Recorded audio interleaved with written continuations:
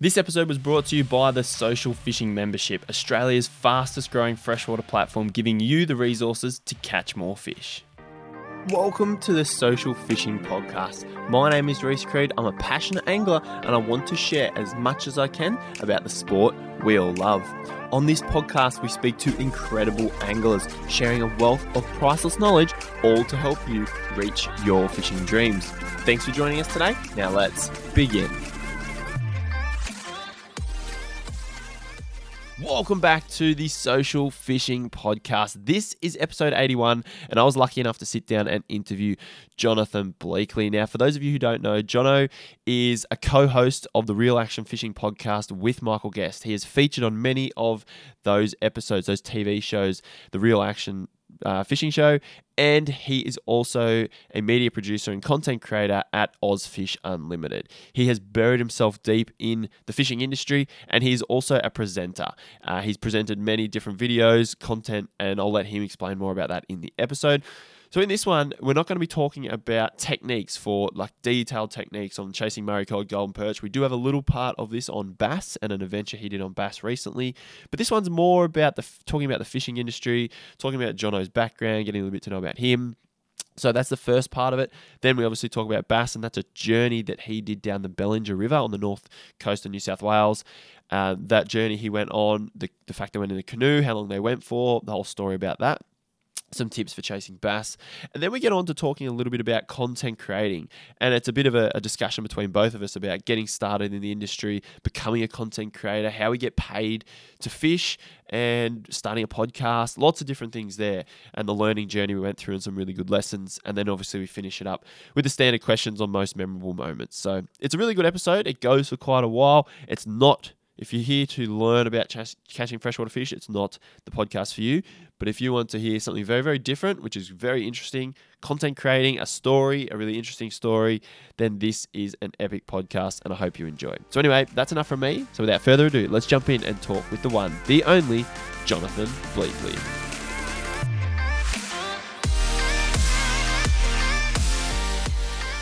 Mate, this is good to actually sit down and have a chat with you. I know I've chatted with you on your podcast, but welcome to the Social Fishing Podcast, Jono Bleakley.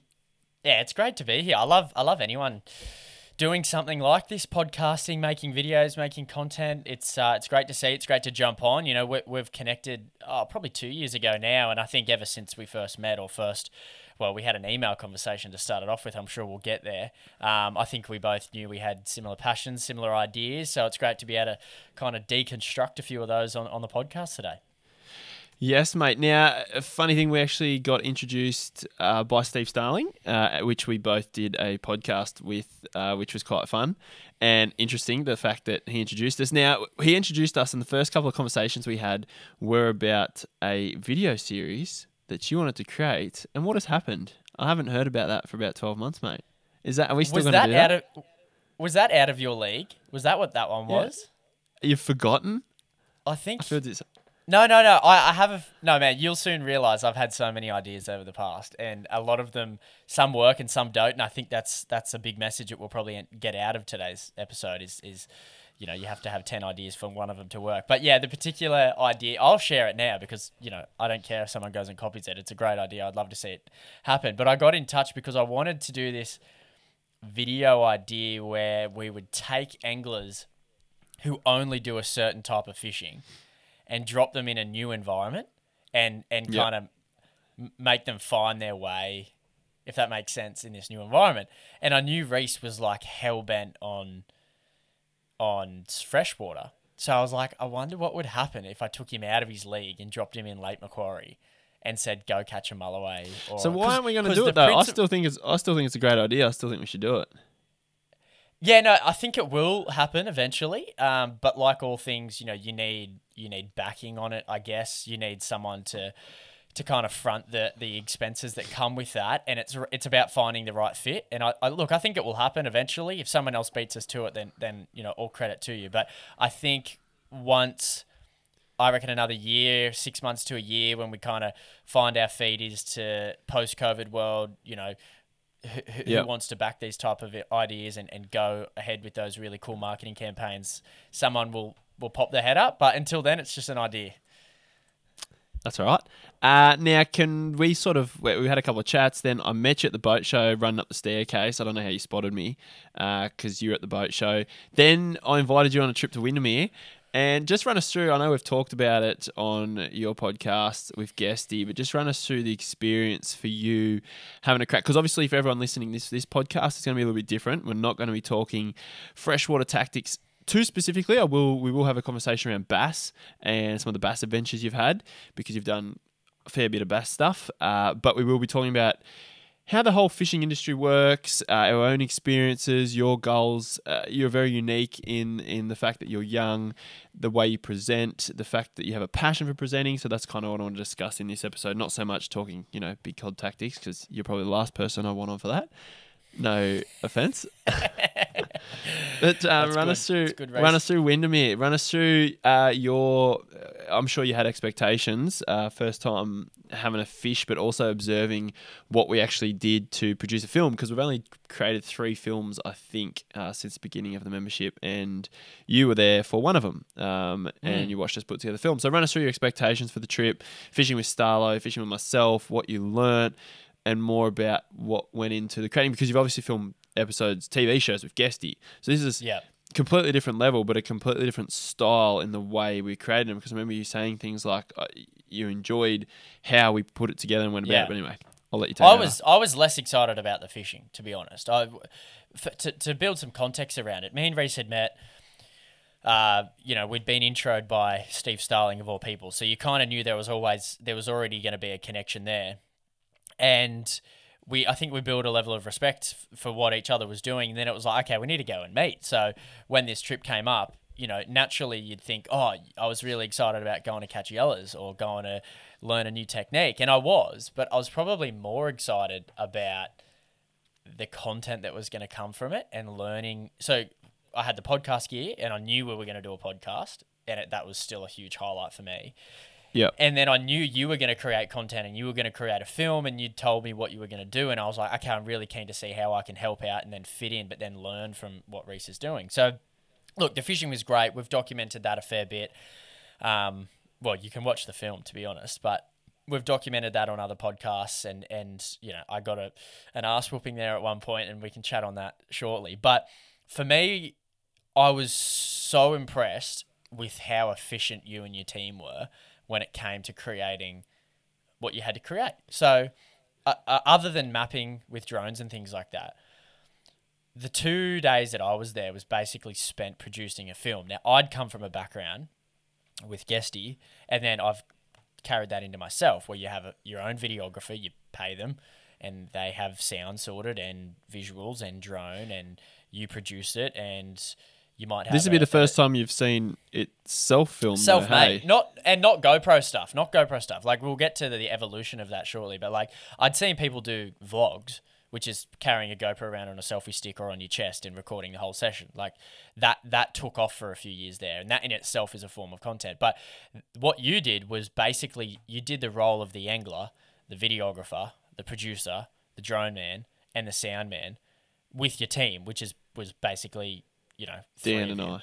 Dan, you, and his young bloke. So, and I like, we all chipped in. I'm not saying you did it all yourself, but like, it was so impressive to see everything from how you have an ongoing battery, you run your solar, to when you pick up the GH5, which is the main cam, to how you run your GoPro settings so you don't kill battery and cards. And the whole thing was so efficient. And it wasn't until you sent me the link a few months later. That's right, because you were like, how long is it? I remember your reaction is you're like, is that actually a full hour? But it didn't feel like too much. Or it might have to you, I don't know.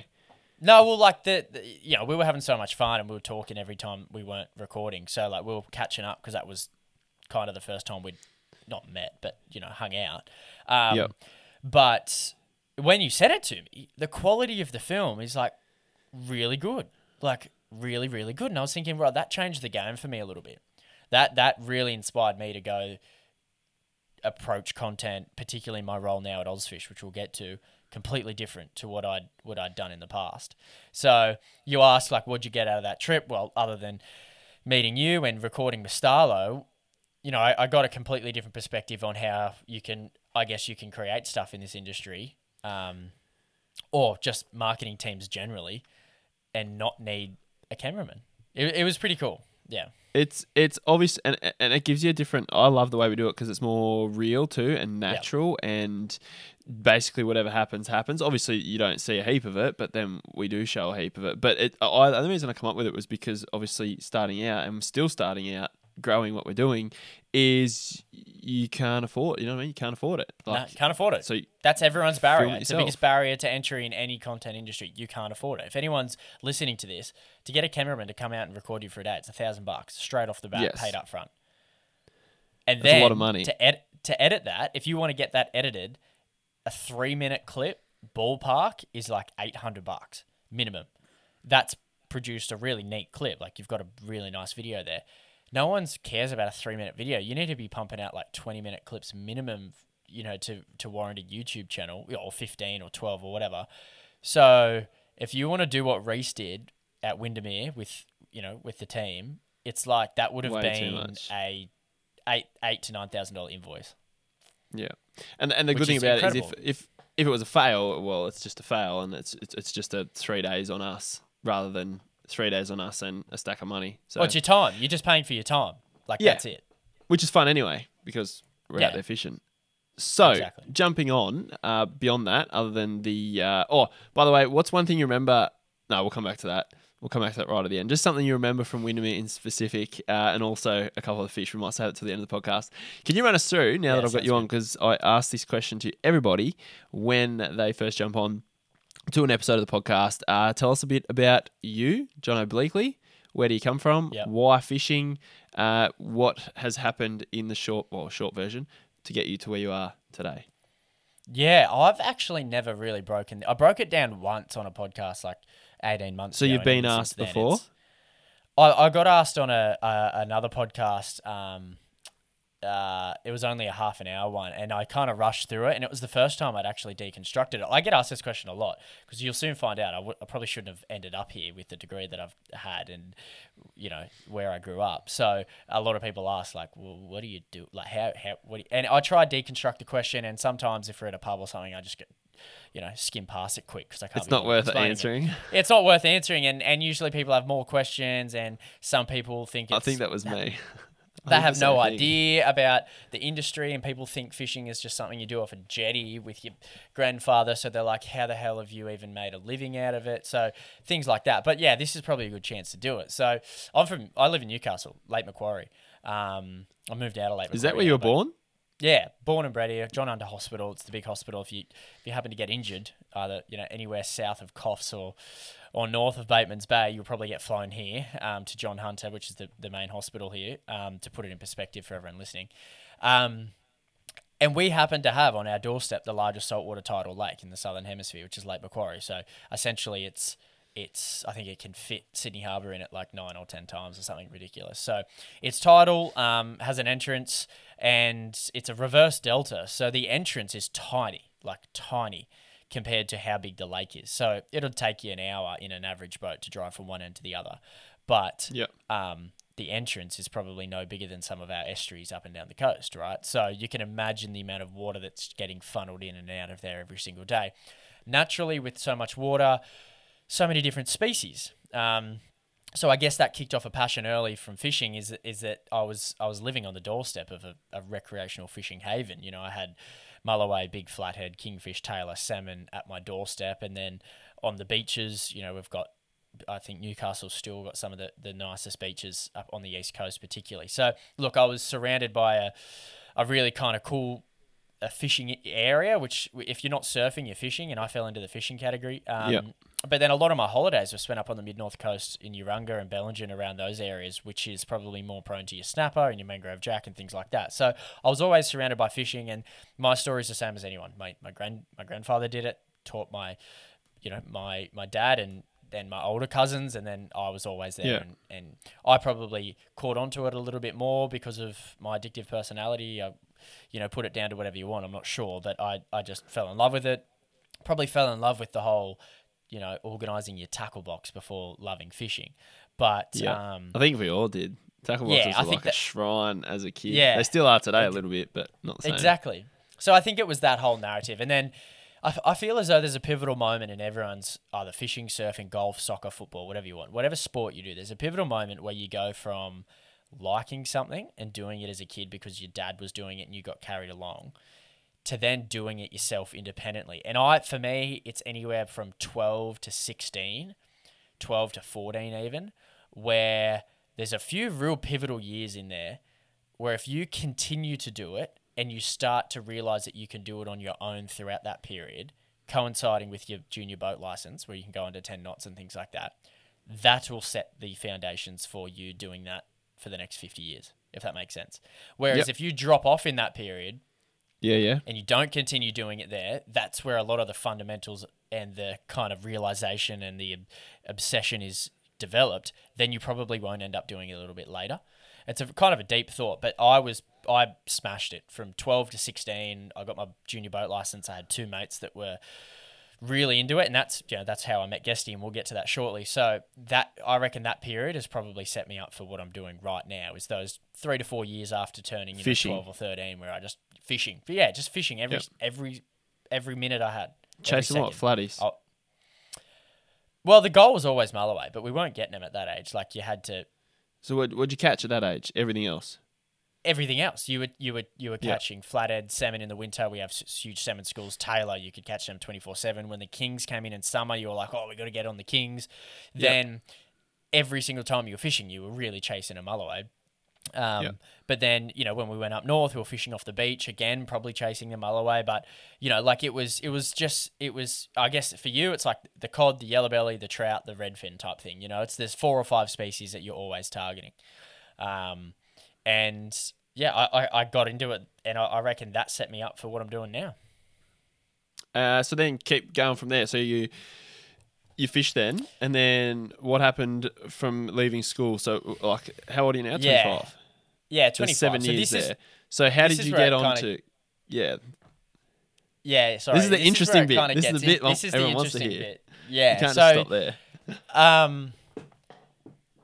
So long story short, YouTube was obviously out since 2008 or something like that earlier. I put up a few YouTube videos with a few mates of mine, Tyler and Brendan, at like maybe I was 14, maybe 13, 14, 15 type thing. Are they still right? there? Or is it a different channel? I reckon. I don't have the login. I'm not sure if we deleted them. They could still be there. I could well dig them out. And I'd like to see them. All it was the first GoPro strapped to our chest, walking the sandbank, chasing salmon on top, like ultra light gear. Anyway, recorded this video. Thought it was the best thing ever. I did like 3 of them, and funnily enough, was it? It was I had so the same thought with fun. mine.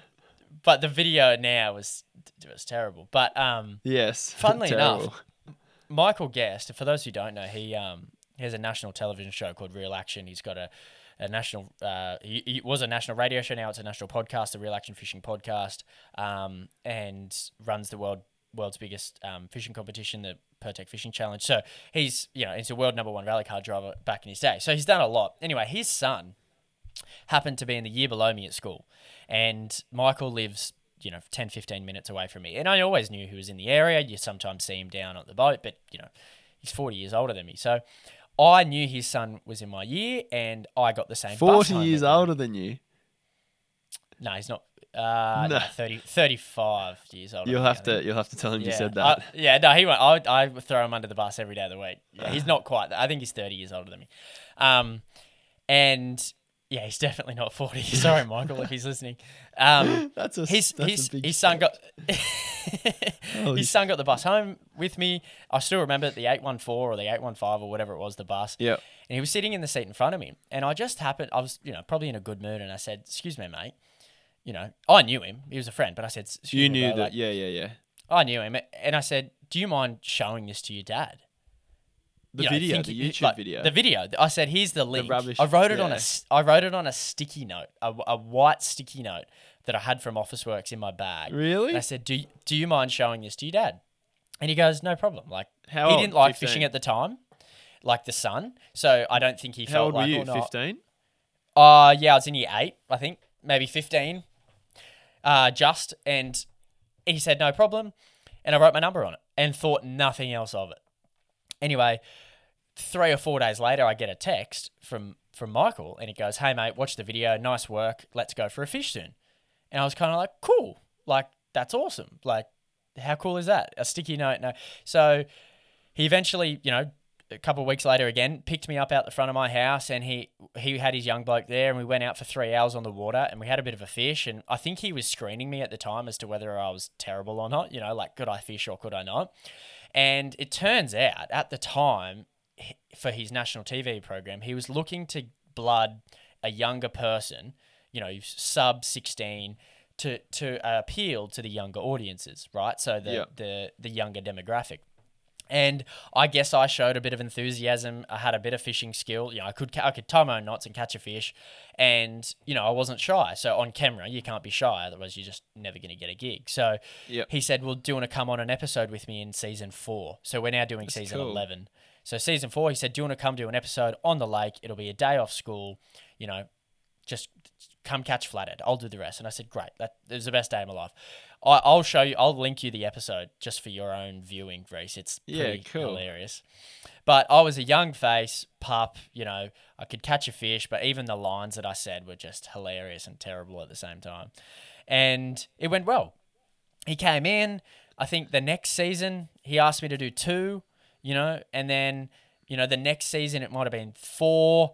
And then by season 6 and 7, I was doing maybe 4 or 5, maybe the odd 6th episode a season, right? Yeah, which cool. was, and I was nothing more than a co-presenter. I didn't speak much. I was very much there as like the young enthusiastic guy. I guess he got a lot of joy out of putting me onto big kingfish and things that I probably couldn't wind in at the time. I was very skinny, still am, like small. They call me the high-speed racing ferret, like very small. So you have to put. Who calls you that, Guesty or you? Guesty, yeah, he came up with it, yeah.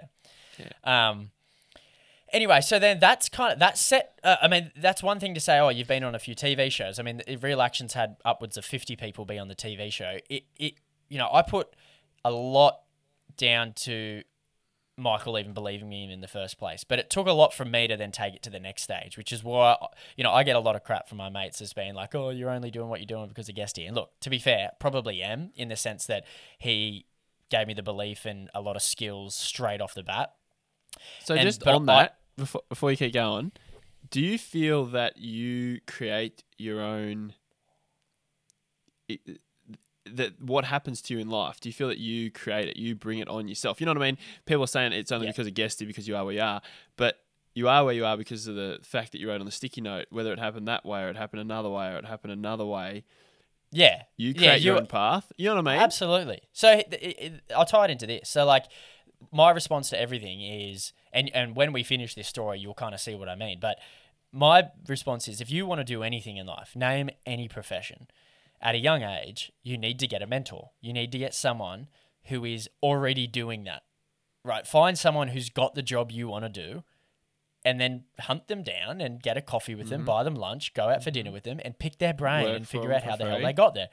Work for them for free, intern, whatever you want to do. So other than a few outliers is like, bodybuilders, rugby league players, where you need a level of physicality to even get into the sport. But I'm more talking about, you want to run bars and restaurants and have, in the middle of Sydney, you can do that. Go find someone who's doing that and reverse engineer how the hell they got there. Mine was the same.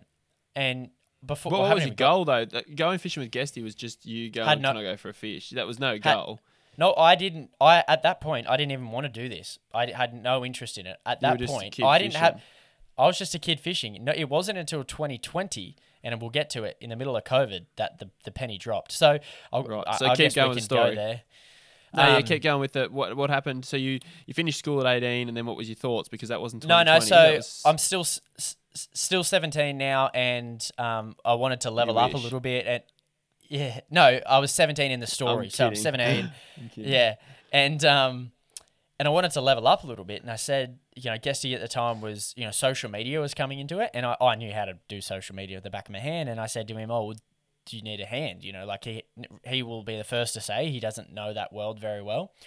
So I started helping him out with running his social media accounts, and it wasn't paid to start with. It was just give me your login and give me some photos and I'll do it, And eventually it turned into maybe $50 a week or whatever it was. I'm not sure. It was bugger all, but it was purely me just wanting to get more involved. And, I think he could see that I was, enthused about the business, because at the end of the day, it was a business and I was trustworthy and, whatnot. So he said, cool, no worries. So I was technically on the books for the show. I was their, junior employee. And anyway, so then that was just a little side gig I did. I was working at cafes and restaurants. And at what age? After school? Yeah, during school still? Probably the end of year 12. I was very studious. I was hellbent on going to law school and doing a law degree. Anyway, that finished. was your. Yep. You're like year 11, year 12. I'm gonna go do law. Yep. Since And probably do what with 14, it? 15, Become a lawyer. I was going to be a lawyer. Yep. I was going to be a lawyer. What got you into that? The civil law stuff or the? No, my sister criminal was law? doing it, and Right. my sister was a lawyer, and I always really enjoyed any show I had ever watched that resolved around the courtroom. And then when I started studying legal studies in school, I loved it. I was obsessed with the subject. My legal studies teacher was fantastic. He created a passion within me for the legal concepts and the principles. Anyway, so I needed a certain mark. I studied my ass off. I got the mark and went into law school. And I was doing that. I was doing full-time law school, working at a cafe and helping Guesty out on the side, doing a few trips here and there, up until I decided to go overseas. I went and lived overseas for a year in 2019. I lived in Sweden. And for a whole year, I basically didn't fish. I didn't leave Guesty, but I wasn't running his socials. Nothing fishing related happened in my life for the year of 2019. What'd you do over there? Holiday? I studied Law. law school in Right. Sweden. Yeah. Yep. And obviously, 2019, COVID started. So, my exchange finished. As I was coming through Sydney Airport, they started uttering the word COVID. And Really? On your way home? I found myself back in... Yeah, I came in about a week right. before the word COVID was mentioned on the news. It was crazy. March. So you must have come home in March 2020. No. March is when it all went down. I came home in February. Very start of February. Start of Feb. Yeah, February. I know my flight. My flight was February 15. So there you go. I don't know why I remember that. Yeah. And anyway, so I got back. I found myself here in Australia. I'd quit both my jobs. I had nothing to do. And I'd probably matured a little bit in that time and thought, I had a burning desire there to probably kind of do something in the fishing industry again. And whether or not that was giving Guesty up another call and being like, hey man, I'm back, keen to get involved in it. I'm not sure. Yep. But I for some reason, I just had this kind of reignited sense of confidence when it came to, I guess, speaking, communicating. And I think I put that down in my law degree, and we'll probably get to it. You'll probably have a question around, why law and whatnot. But the one thing it taught me was to be able to communicate and whatnot. And I bit the bullet at the start of 2020 and asked my mate at the time who was getting into editing and videography. And I said, mate, can we go out and let's just film a session on the lake? I have no idea what it's going to look like. I have a bit of experience under Guesty as to what a show looks like coming together. Can we just go try it? Went out there and had a ball. I loved it. I loved camera position, placement. Okay, I'll say this then. Oh, I caught this. How's that fish going to look? The pressure's on. He's recording. Can we catch a fish? And I came home from that session and just had this. I was like, this is awesome. This is so cool. Is that a different feeling and awesome to a session with Guesty, because that's catching a fish with a camera. 100%. What's the difference? What's the difference? Well, the difference for me is that you're the boss. So when I'm with Right. Guesty, I'm a co-host, right? Guesty, he's running he runs everything. He's the most, switched on guy on set I've ever met. When it's you there, and when it's just you there or you and your mate, you're that person, right? So, but and this you was all a enjoyed bit of fun. that whole. Yes. You're the one. You're producing. You enjoyed I that. was producing and having the pressure of having to deliver, and it was a new type of pressure, probably a pressure at that point in your life you hadn't had to. But in saying that pressure, we weren't posting this video anywhere at the time. No, it's not pressure, but yeah, it's not pressure. But I ended up posting the setting video yourself to YouTube. goals. Yeah, I posted the video to YouTube, and I knew I had a bunch of mates that always liked fishing and asked questions. So I started an Instagram page called John Goes Fishing, like Jon Goes Fishing, as a laugh. And it was only for mates who ask about fishing and want to know about fishing, but I didn't want to post it on my personal account. So I just created this one. And anytime I went fishing, I just documented the journey. What, and is it still there or it's not there anymore? No, it's still my account now is that account. I just changed the username. Right? That's cool. So if you can be bothered to scroll back like 1,000 posts or whatever it is on my Instagram, the first 50 posts are John Goes Fishing, right? So anyway, so I posted this video, I had a few mates that were really into it, and I bit the bullet, and probably, halfway through July of 2020, I got my mate Jack Nolan, who's still a big part of what Gessie does and what I do now with just, loving the sport, and we have the same conversations that me and you have, Reese, I have with Jack. He's just heaps into it. He came down with his boat from Coffs, and we filmed a 20-minute episode, fully produced fishing episode like a TV show on the lake. Yep. I funded the whole thing, and why I did that was to genuinely see if I've got it. You just tested yourself. You just were but I tested myself in a full scale scenario. So I tested myself in the sense that, okay, I'm treating this as if I need to shoot a pilot episode for a TV company, and I'm going to go do it. And I treated every. When was that? 2020, mid 2020. Was it lockdown? Yeah, lockdown-ish. It was like, it was pretty like low key. Like, you could fish, and that's probably half the reason we did it. And it was called an estuary session. It's on YouTube now. It goes for 20 minutes, and it was shot properly. And I'm a young face, me and Jack there. We caught some fish, had a ball doing it, and I put that on YouTube, and I put it on socials at the time. Eventually I changed my name on socials at this point to Bleakers, and it got a really great response. And I had, people in fishing companies, brands. I had, just adults who were in the industry reach out, just be like, this is fantastic work. Guesty was patting me on the back saying, mate, this is actually really, really good. Well done. All my mates at the time rallied around me and were sharing it. And, at that time, I think it had, tens of thousands of views on Instagram and I think it's up to like 15 or something like that on YouTube now, which was big for me because I had no other platform, right? And, by that point, the fire was well and truly lit, and I was still studying law at the time, and I was still hell bent on doing it. But there was this little undertone starting to creep in to say that there's not a whole lot of other people your age doing this, and there's a whole lot of older people currently doing it, which means in 5 to 10 years' time, there's no one coming through the ranks, right? So it's like a young 19-year-old halfback coming through the Newcastle Knights or the Broncos, whatever, looking at the 35-year-old halfback that's currently playing, knowing that he's about to retire, in 4 or 5 years' time. And it's like, well, who's playing halfback when he's finished? So the question is that your goal, to play halfback? Well, I'm speaking from me in 2020. Now it is. Absolutely it is. But back then, it was this thought that was just creeping in my mind. You got to remember, this is 4 years ago. It started this is 3 years ago, this conversation. So at that point, I was kind of like, oh, okay, cool. Yeah, I could do this. I'd love to give it a go. But I was always going to finish uni. No matter what happened, okay, I was going to finish uni. Happening. What happened in the last 3 years? So finish uni, and just before I'd finished... in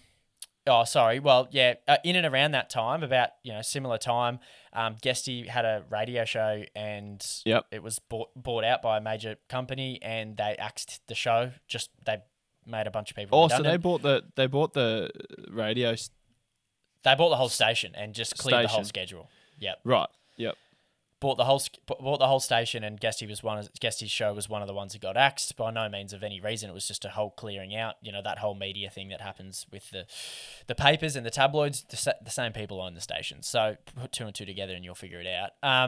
And he'd had always spoken about a podcast, and at the time I was listening to podcasts 24/7, and I said to him, a bit older now, a bit more mature, I said, mate, you need to start a podcast and I'll help you. I'll make it happen for you. Just give me the word.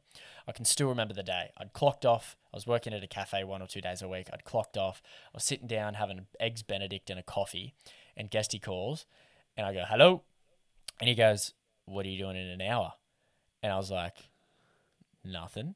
And he's like, get over here. We've got a podcast to create. And I just hung up and I was like, yes. Because to me, that was just so cool. Like a fishing podcast. Are you kidding? Like at the time, there wasn't many around, and I was just kind of go, I'm going to get a chance to. Oh, at that point, there was no hosting it. I was just helping him set it up. Anyway, we get over there and he's like, okay, this is what I'm thinking. He wanted to sit down for 40 minutes once a week, chat about fishing and his experience, but then play real-time audio into the feed. So he would go, hey, listen to this. And then we play a snippet from the show and he could talk about his emotions and the excitement and things that were going on in the time. Anyway, so we had some gear there, put a big sheet over the rooms to make it, sound, I guess the sound quality a little bit better. Yeah. And he goes, okay. And typical Guesty, he just gets straight into it. He kind of goes, okay, well, I'm going to need someone to co-host. And I'm kind of sitting there in the corner of the room and he goes, well, do you want to do it? And I was like, yeah. Like, what do you mean? He goes, well, can you just jump on it and we'll just make something, like, let's just try it. And I was like, okay, let's get on it. And he goes, just follow my lead. And I'm not kidding. That was the conversation. Follow my lead. So I've never done a speck of radio podcasting in my life. He put a microphone in front of me and he goes, follow my lead. Okay, no worries, we're on. And he goes, g'day and welcome to the Real Action Fishing Podcast. We'll get into it. How are you, Jono? And I go, good, thanks, Guesty. Thanks for having me. And he goes, cut. He goes, rubbish. You don't thank someone for having on the podcast when you're co-host. We'll go again. When you're the co-host. Yeah. And he goes, we'll go again. And I went, oh, okay, cool, no worries. Funny.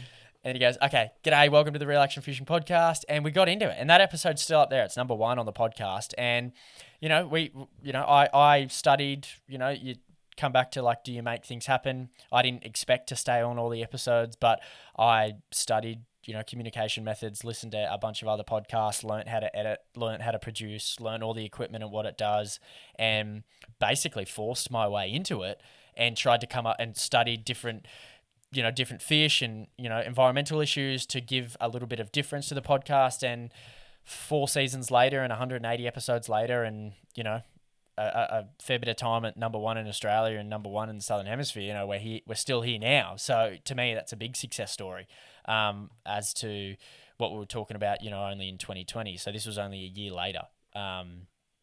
So at this point, if we that take was 2021.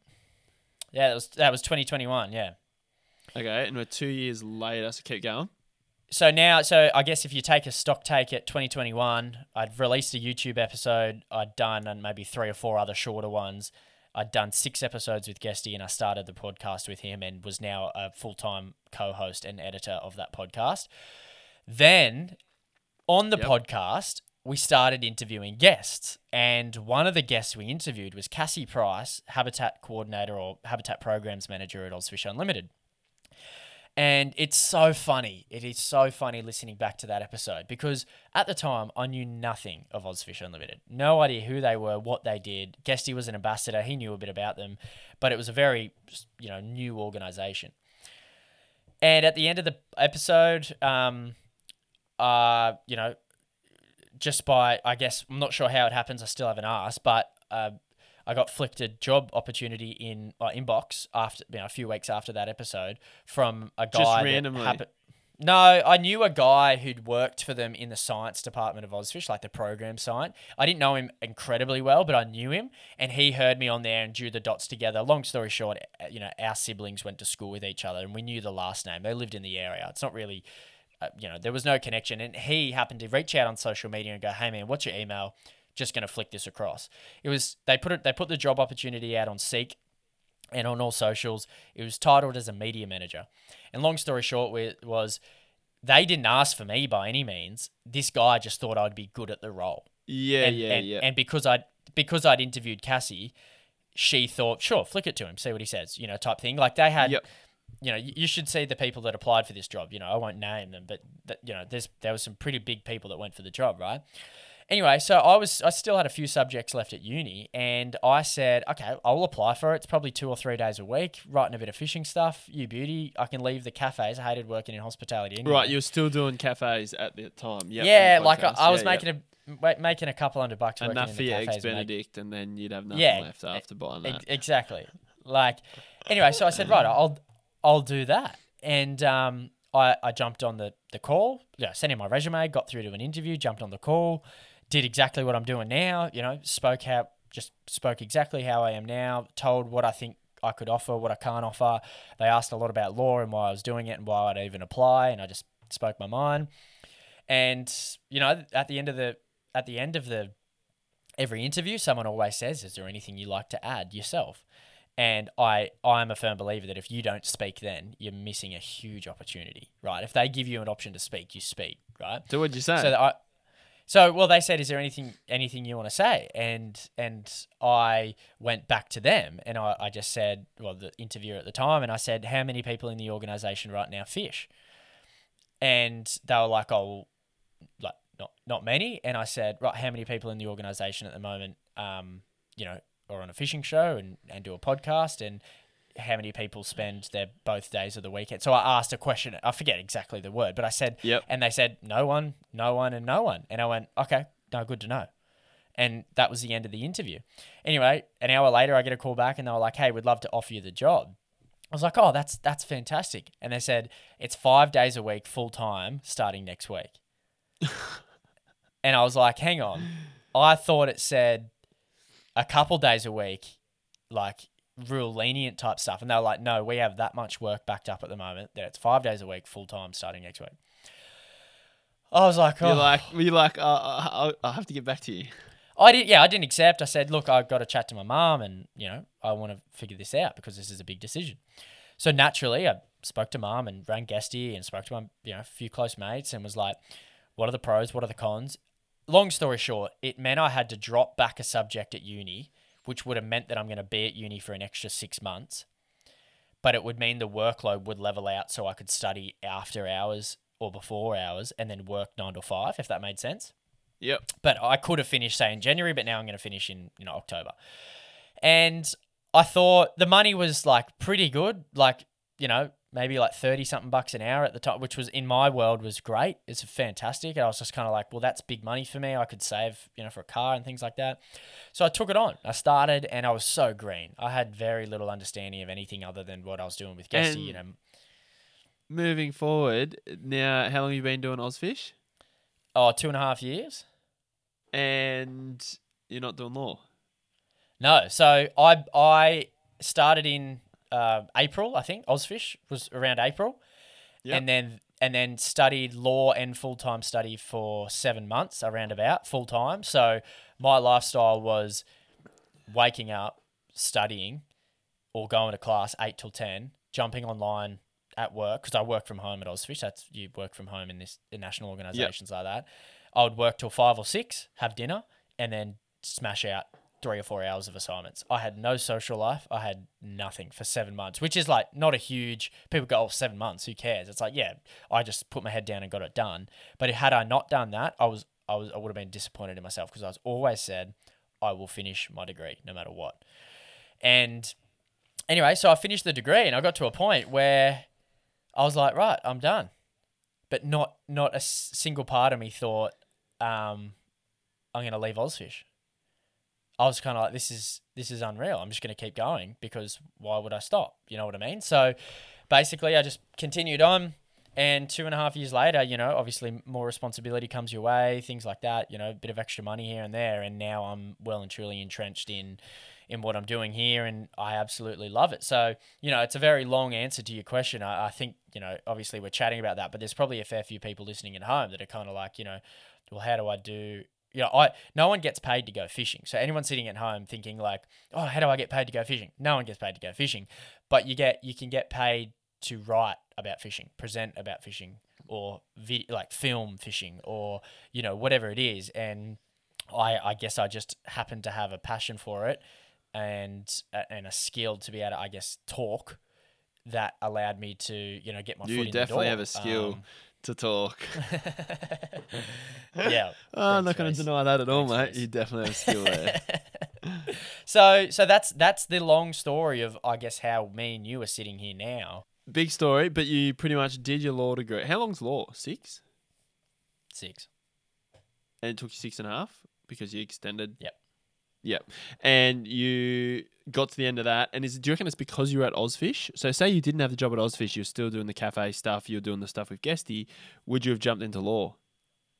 Yes, absolutely. Yeah. You Like would've. at the end of the day, yeah, because you could I'd love to say no, I was hell bent on doing this, mate.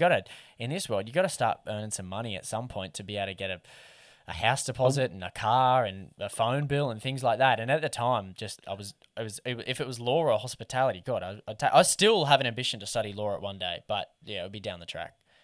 Yeah, because otherwise, I wonder if you did that, where this Ozfish thing come along after law, you'd probably be like, I've already started law. Like, nah. Exactly. Nah. It's timing. It's all about timing. And I still think back on it today and go like, wow, like that's crazy to think. But I also think back on it and go, you know what? That's what you get for I'd spent $9,000 of my own money on production costs to make videos and get not even a personality, but to get a resume together that was even worth people looking at, which was a huge. Yeah. I had no money. Like, when I say I had no money, I might have had $15,000 to my name working from a cafe since I was 14. So 9 of that went to paying videographers and that to come out with me, so I could talk to camera, so then I could package them up into show reels and then send them to marketing managers and brand managers to show that I've got a skill. So then they would send me gear, which then gets me more work. So like there was a bit of a moment there where I was like, well, if this fails, then it has probably been a bit of a financial exercise. Yeah, but you got to take that risk. Absolutely. Now, moving on from the Jono story, which I love, mate. Thanks for jumping into so much detail on how it all started, where it all come about from. I've got another question later on, which we'll continue on about that. But can we run into some bass stuff for a minute? And for those listening let's just chat about bass for the next little bit. Obviously, they're not far from you. They're a popular fish for freshwater through sort of that northern New South Wales region, especially on the Great Divide. You got a lot of bass through there. There's not as many down south here on the Divide. There's a few, but north of Sydney, heaps. Run us through your recent drift that you did, your float that you did. Where'd you float down? How'd you set up for that float? Was there anything you learnt if anyone's going to do a float for bass? And fishing wise, how'd it go? Yeah, I'm excited to chat about this because this was one of those moments, and to tie it back to content, so it's not completely novel. This was actually a trip where I wanted to take no cameras, nothing. I just wanted to go. Oh, right. So this was just a fishing trip. This was just the trip where I'd said, you know what, I want to go fishing and I want to be able to have a beer at the end of the day and just go with my cousin and his mate. And like, this was purely a enjoyable trip. So it kind of ties in. It's a nice little break from content, I guess, quite literally, and for the conversation. So, Australian bass straight off the bat, like they are the conversation around Australia's, premier native sport fishes will never be solved. People like you will say Murray cod. There'll be people up there that say up north that say barra. To me, the bass is probably the one that deserves most respect based on the miles that it does to survive, right? So, and the issues that it's faced over the years. So, Australian bass, they grow, they can get to like 50 centimeters. So then by no means a big fish, people have caught them in the 60s, but, very rare fish. They're not like the big Murray cod or big barra, but when you're holding a big bass, it is built like a truck. It's got huge shoulders and they go hard, pound for pound. They would go hard as any fish, I reckon, any fish. Like they fight. Their tail, they're the best freshwater fighting fish for their size. They are for their size, exactly. So, just touching on like a little bit about the species, I guess, is, they have to go down to the salt to spawn, right? Now, that can be hundreds of kilometers, but over the last 100 years and so, we've decided to build barriers and bridges and causeways and weirs and things which break up our freshwater systems, right? So the fish, like a fish that needs to travel 100 kilometers to spawn is just faced with concrete barrier after barrier. So I always have a lot of respect to the ones that make it because they've done a lot of miles to get there. And when you catch Can a they bass actually right, make it if there is a barrier? If there's a barrier, isn't it there a barrier? Like, how do they even get through? oh yeah, no, like they don't spawn. They're like there's a That's what I'm certain saying. there would be They can't get through. Yeah. no, they can't. But not every system, I Has guess, up that. and down the East Coast is salamied up like that. But you Yeah. know, the ones that are, that's just the end of the road. You know, that's it, and that's the reality we face with a lot of our freshwater species. But yeah, so they're built like a train. They go hard, but it's the terrain they take you. And you'd know this better than anyone fishing for cod the way you do. But Australian bass is like, in my eyes, skinny water creeks, usually with snags on the outside, rocks and pebbles, so crystal clear water, so it's not like silt and dirt and things like that, and overhanging trees and a rapid every few hundred meters, and then out to a big pool. These are some of our like quintessential rivers on the East Coast where you find them. And then that will eventually work its way down to brackish water and then eventually into the salt. So this trip was inspired that you referred to this float that I did was inspired off a YouTuber. His name's Beau Miles, and I watched a video, and he paddled the Georges or the Cooks River, which leads into the Georges in Sydney, in its entirety. So he started from where it was a drain and went all the way down to the beach. That's And cool. I watched this video, and I was like, that is so cool to think that he saw a river from the start to the finish. So then I said, stuff it. I want to do that. But I want to tie it into fishing and sustainability. So what I said was, I'm going to go to my childhood river, which is the Bellinger River. Now, I know I said I grew up in Lake Macquarie, but I holidayed 4 times a year, every year for 15, 20 years at the Bellinger River, right? So I had a connection to that as good as any. And I said, I'm going to paddle with my cousin from the second there's water in this river. So the second you can find a drop, like this, the first drop of water you find in this river, down to the beach.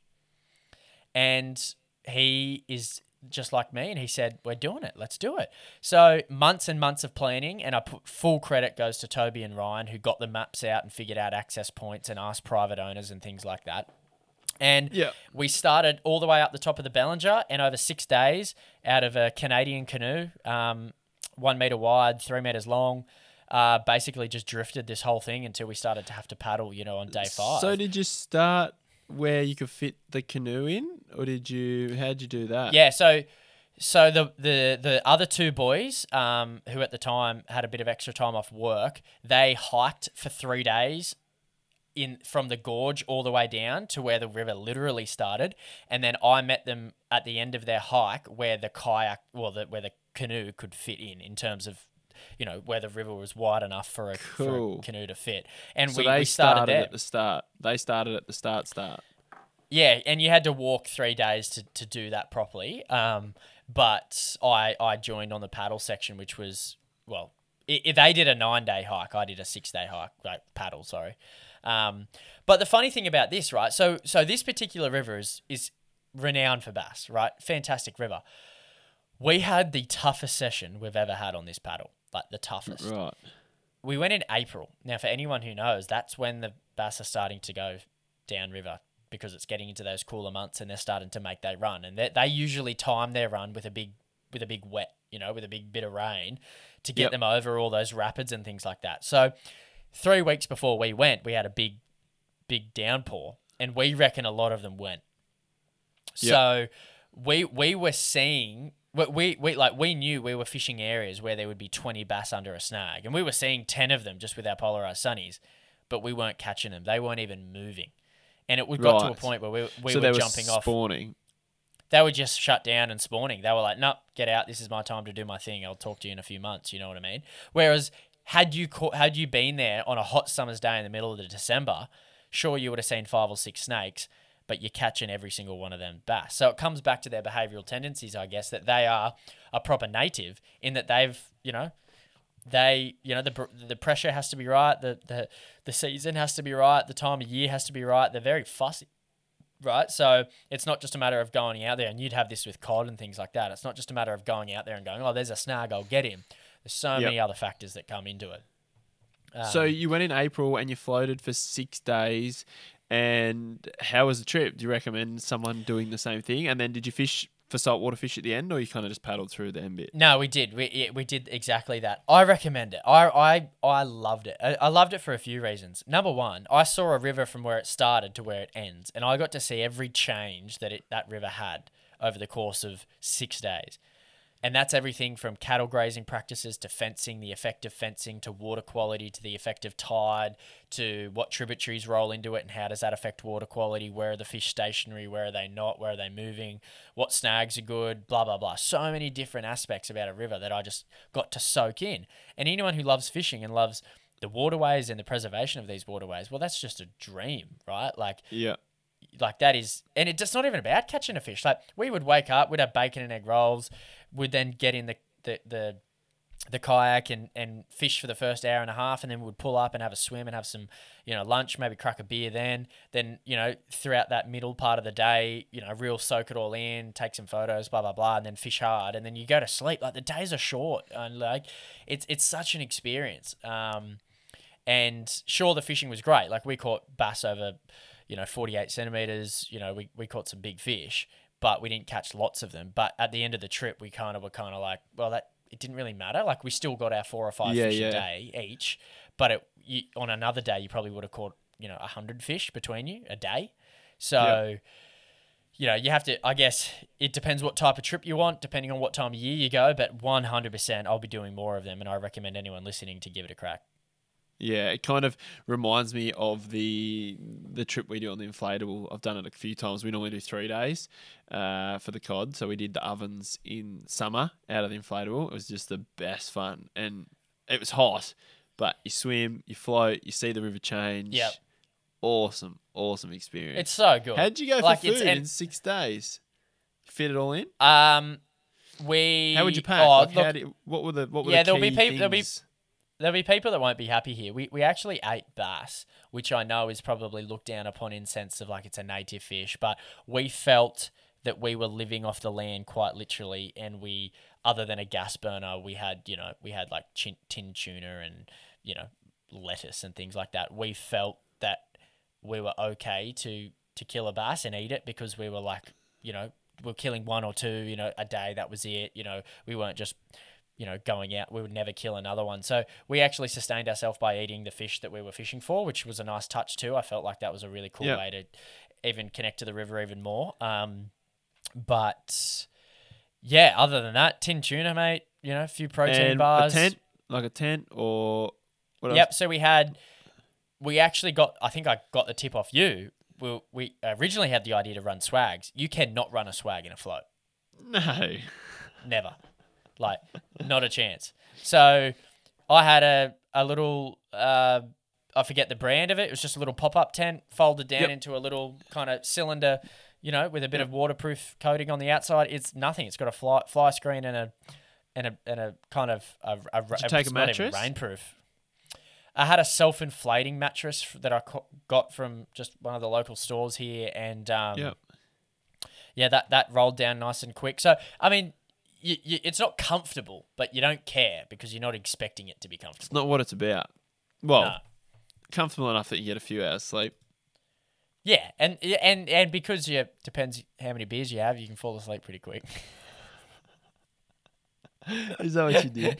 You surely didn't have enough room for beers. I know on the recent drift we did, Matt took his tinny and he managed to fit a lot of beers in his fridge. They just kept coming out and out and out, and that was the joy of taking a bigger boat rather than a rubber boat. But surely you can take that many beers. There is always space for beers. So did you pack enough for each day, or you run out? No, we eventually had to get a case dropped off by a mate. But you did not. Yeah. Well, no. How funny is this? It was strategically placed days before, so we knew where we were going to go past. And someone a few days before we got to that point left it up on the bank, so they were sitting there for 2 days before we got there, and then. Yeah, anyway. Minute detail, Reese. Minute detail. Was it private land or public reserve where he left it? No. Well, the whole river is obviously public land, but the reserve, we knew, because we grew up on that river, we knew nearly every property owner the whole way down. So it was very easy to... property. Yeah. Yeah, it was very easy to do that. But, I encourage anyone that's going to do it, always do your reconnaissance and know what land you're going on and off, because there'll be some cranky private owners there at some point, I'm sure. on the bass scene, what was the standout lure for you then, and what's the standout lure that you use personally when you do chase bass on other trips as well? Yeah, it's a great question because the fishing was so tough, we had to change and swap and figure out what was going to work. The most success we had was probably on like crystal clear. I forget the brand we were using, but little shrimp, like little 3-inch clear shrimp on a 1/36 of an ounce jig head, and Right, so soft a plastics. lot soft plastics and a lot. And the reason is a lot of the food source up there is freshwater shrimp, and you can scoop them at night if you wanted. Right. But we found that really light jig head and that color seemed to. Yeah, you would think when they're shut down like that you would want to get a reaction bite out of them and throw a big spinnerbait on their head or something like that. But for this, no, like wasn't the case. We were really looking for subtlety, if anything, and barely disturbing the water surface when you cast, and then kind of dropping it down in their face and then just twitching it. Because that 1/36 of an ounce jig head is so light, you're not plummeting through the water column. It's just kind of floating down, and the buoyancy in the particular soft plastic that we were using meant that it was kind of evened out really nice. So it was nearly a suspending soft plastic, if you will. But it took us 2 days to figure that out. So first 2 days we'll slow. Yeah, well, the first 2 days were slow, and we're just throwing spinnerbaits on their head, and it just wasn't working. Well, how many fish did you catch on the plastic? Like 80%? Yeah, 70, 80%. Yeah, something what like else that. did you catch them on? You can catch, started throwing, started off throwing spinnerbaits with, little curly tail grubs attached to the end of it. Realized we weren't getting a bite there. Then started throwing little vibes, so like little metal blades and vibes, thinking that we could get a reactionary bite. So casting it way up, kind of drifting it down the snag. Some of these holes are 8 meters deep, and then kind of just vibrating it up, waiting for them to get annoyed and come out and hit it. That wasn't working. Obviously, late afternoon, early morning, we're religiously throwing surface lures in the hope to get one to come up and smack it. And there are all those. Usually it would be cicada imitations, but that time of year there's none about. So we're throwing little pencil baits and topwater lures, like little walk the dog lures, scum dogs and things like that. And then by day 3, we were like, right, well, we're just throwing soft plastics because that's all that's working. Right. And once you figure it out, like you taught me at Windermere, once you figure it out, you stick to it. And I learned the hard way, as you're about to joke about. For those who have already heard the story, which I'm sure lots have listening to the podcast, and me mentioned it in the podcast with you the other day, actually, and Guesty, we were shaking soft vibes and we were catching lots of fish on soft vibes, but Jono just stuck with a grub because Jono is Jono and just wanted to stick with the grub and had an ego to fill. And he did land the biggest fish of the day and the prior 2 days, actually, on the grub. But it was right at the end of the day when he got outfished.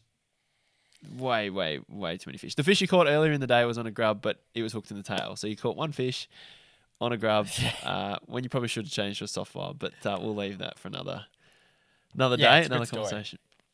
Yeah, it's a good story. So what about? I'm kind of interested from your side of the fence. Like, obviously, you've done that recent podcast, which is a great listen, by the way, on your story, and you had that 2-hour episode where you kind of got interviewed. So obviously, don't need to go into that. But like, in behalf of content, do you see, particularly for your business model, that it's that self-sufficient model is the one that you're going to stick with going forward? You talking about the costs of creating the content? Yeah. Well, up until recently, I guess you were creating, editing, producing the whole thing yourself. Dan and I, the way we do it, we actually really enjoy it because it is real. We like to create stuff real. It's us fishing.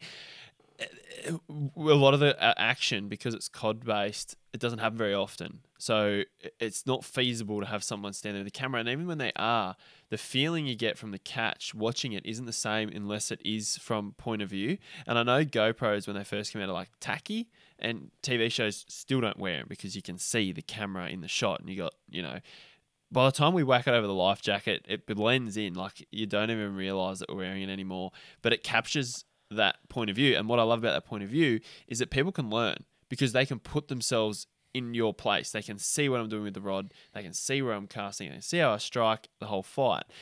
Plus, it's really common on YouTube, and it's really common anywhere. It's the content that people consume these days. So it works. I find it works really well, but we mix it with the really nice shots on the good camera. So we mix it with all the rest of it, all the pieces to camera, film with really good quality mics and audio. As you would know, the audio is so important to a good video. Like, you can't have a good video with poor audio. No. And audio is the worst thing to get right. It is so painful. Yep. Once you get it right, audio it's is good. Audio is number one for me, 100%. Oh, it's so fickle. Like, we still do shoots and we'll get home and we're like, what happened to that bit of audio? Like, it'll clip, or you'll get wind noise, or you'll get ruffle on your shirt. And if you're not, that's the problem with what we do.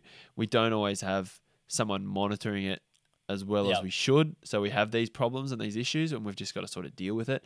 But I think that level of that mistake, though, probably creates a little bit of kind of authenticity to your work, in the sense that people aren't expecting like, for example, a TV show. You expect, if I'm watching TV and I'm seeing 28 sponsors on the screen, then your production quality has to be mint. You know, it has to be perfect. You got some of those brands are paying six figures, so you need to meet that level of expectation. Yeah. But for you don't have that expectation, so you're, I guess, I think if I'm watching it and I'm paying a paid subscriber for Reese, I'm paying because I want the authentic content, the stuff that they're out there trying to create for me and not for the whole world. Yeah, there's a borderline. Like, there's a point where it's not good to consume, so you don't see it. But if it's good enough, we'll still put it out there because it's good content and you learn from it. It might be an epic catch or something that was a really good tip, so people are actually getting more benefit from it than they wouldn't if I wasn't to show it. So I'll keep doing it the same way because we really enjoy it. Dan and I, the way we produce it, the way we create it, the authenticity, the fact we can do it in the inflatable, we can do it where we go, and then obviously the tips and that. But we did just hire a video editor to jump on board, Jimmy, and Jimmy will be actually in the content as well, helping us film the content, but the style will not change. The style will be exactly the same. Like, he's coming on a trip we're about to do. Literally, he might just when we do a scene, he might be flying the drone wide, or could be doing a tight shot to get more cutaways, but the production will still be the same. Instead of doing the cutaways after, so the close-up shots, instead of going, right, let's do all the tight shots of showing the reel on that, we'll have them done quicker. So it's really going to be the same situation. But yeah, no, I love the way we do it. It works really well. It does help having someone else who's fishing there with you, who's just as passionate about creating content. It's very hard to do it solo, like completely solo. I agree. There's a certain friend or a certain mate that gets invited on those trips because it can take let's say it how it is. It can take the fun out of it sometimes. If you get a really cool fish and you need to portray that fish to camera, it might mean doing that action 2 or 3 times to get it right, for example, or holding that fish in 5 different angles the holding and then putting situation, it in the net. Yeah. And then fish can die and it stresses me out, and that's just not that exactly. fun. We have a way of doing it now. We have a way of doing it with different camera angles, but they're more GoPro angles than your big camera. I do sort of close-ups in the net, and then I'll put it on the tripod, and that's it. It is what it is, but the GoPro sort of fills in those shots. But don't you reckon that level of chaos when that fish hits the deck and you've got about 4 minutes to create all this content before that fish needs to go back in? Obviously, it's getting drunk, like drinks in the water every minute in between that, but you can't have that fish on your deck for 15 minutes. So you got to go, okay, we've just landed a fish that we've really, really wanted and we know is going to create unreal content, and we've got 4 minutes to execute what we've been planning for about 10 just weeks. What it is. Let's go. Yeah, you know what I mean? Yeah. I love that. I reckon that's awesome. I'd love to that's spend the more fun time part. with them, but you've only got so much time with them. Well, because you're filming, like, it's like I say to the guys all the time, I'm like, God, this is hard. Like, if we were like that, you can't act it again. It's like, did you get that? Like, did the audio work? Did you get it? It didn't. Did you get it? Do it again. Like, I think it's like, nah, it's gone now, mate. Do it again. It's well, gone. For example, we did a scene. We went to our angler recently, and we did one of the boys wrote a note. I've got it stuck on the wall here because it's cool, because there's no service. So we went with a team. There's 6 of us in all different, there's more, 6 boats, 7 boats. There's 14, 15 of us. And we all head out. And you catch fish or you don't catch fish. You wonder how they went. And then you pass someone, you'd pull up like on the river and you go, how'd you go? got one, didn't get one, and until everyone gets back to camp at lunch or mid-morning, everyone tells everyone. So no service. Yeah. So we got back to camp, on the Sunday, on the last day, and a few of the boys left. So they headed off before we got back to camp. We're not going to know for 2 more days whether they caught a fish that morning. They're not going to know what we caught for the rest of the trip.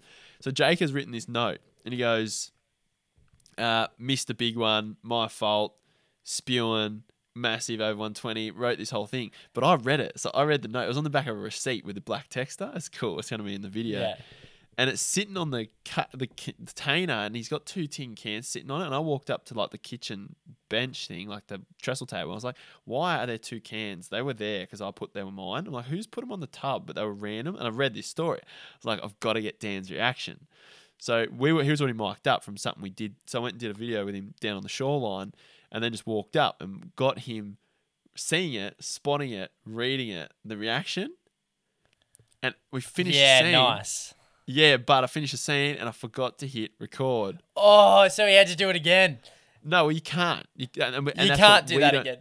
We don't do that. Like, everything we do is real. We don't. And I said, like, this isn't like acting. We are literally sharing fish that we catch, sharing what we say. Like, obviously, when we do a scene, if you say the wrong word, you can just say that again, like a tip or a demo. Yeah. But when we create the vlogs and what happens and the moments, you can't. And he's like, you idiot. And yeah, I missed it. So I had to do it with somebody else. So I did it with Jimmy when he can't, but it wasn't the same.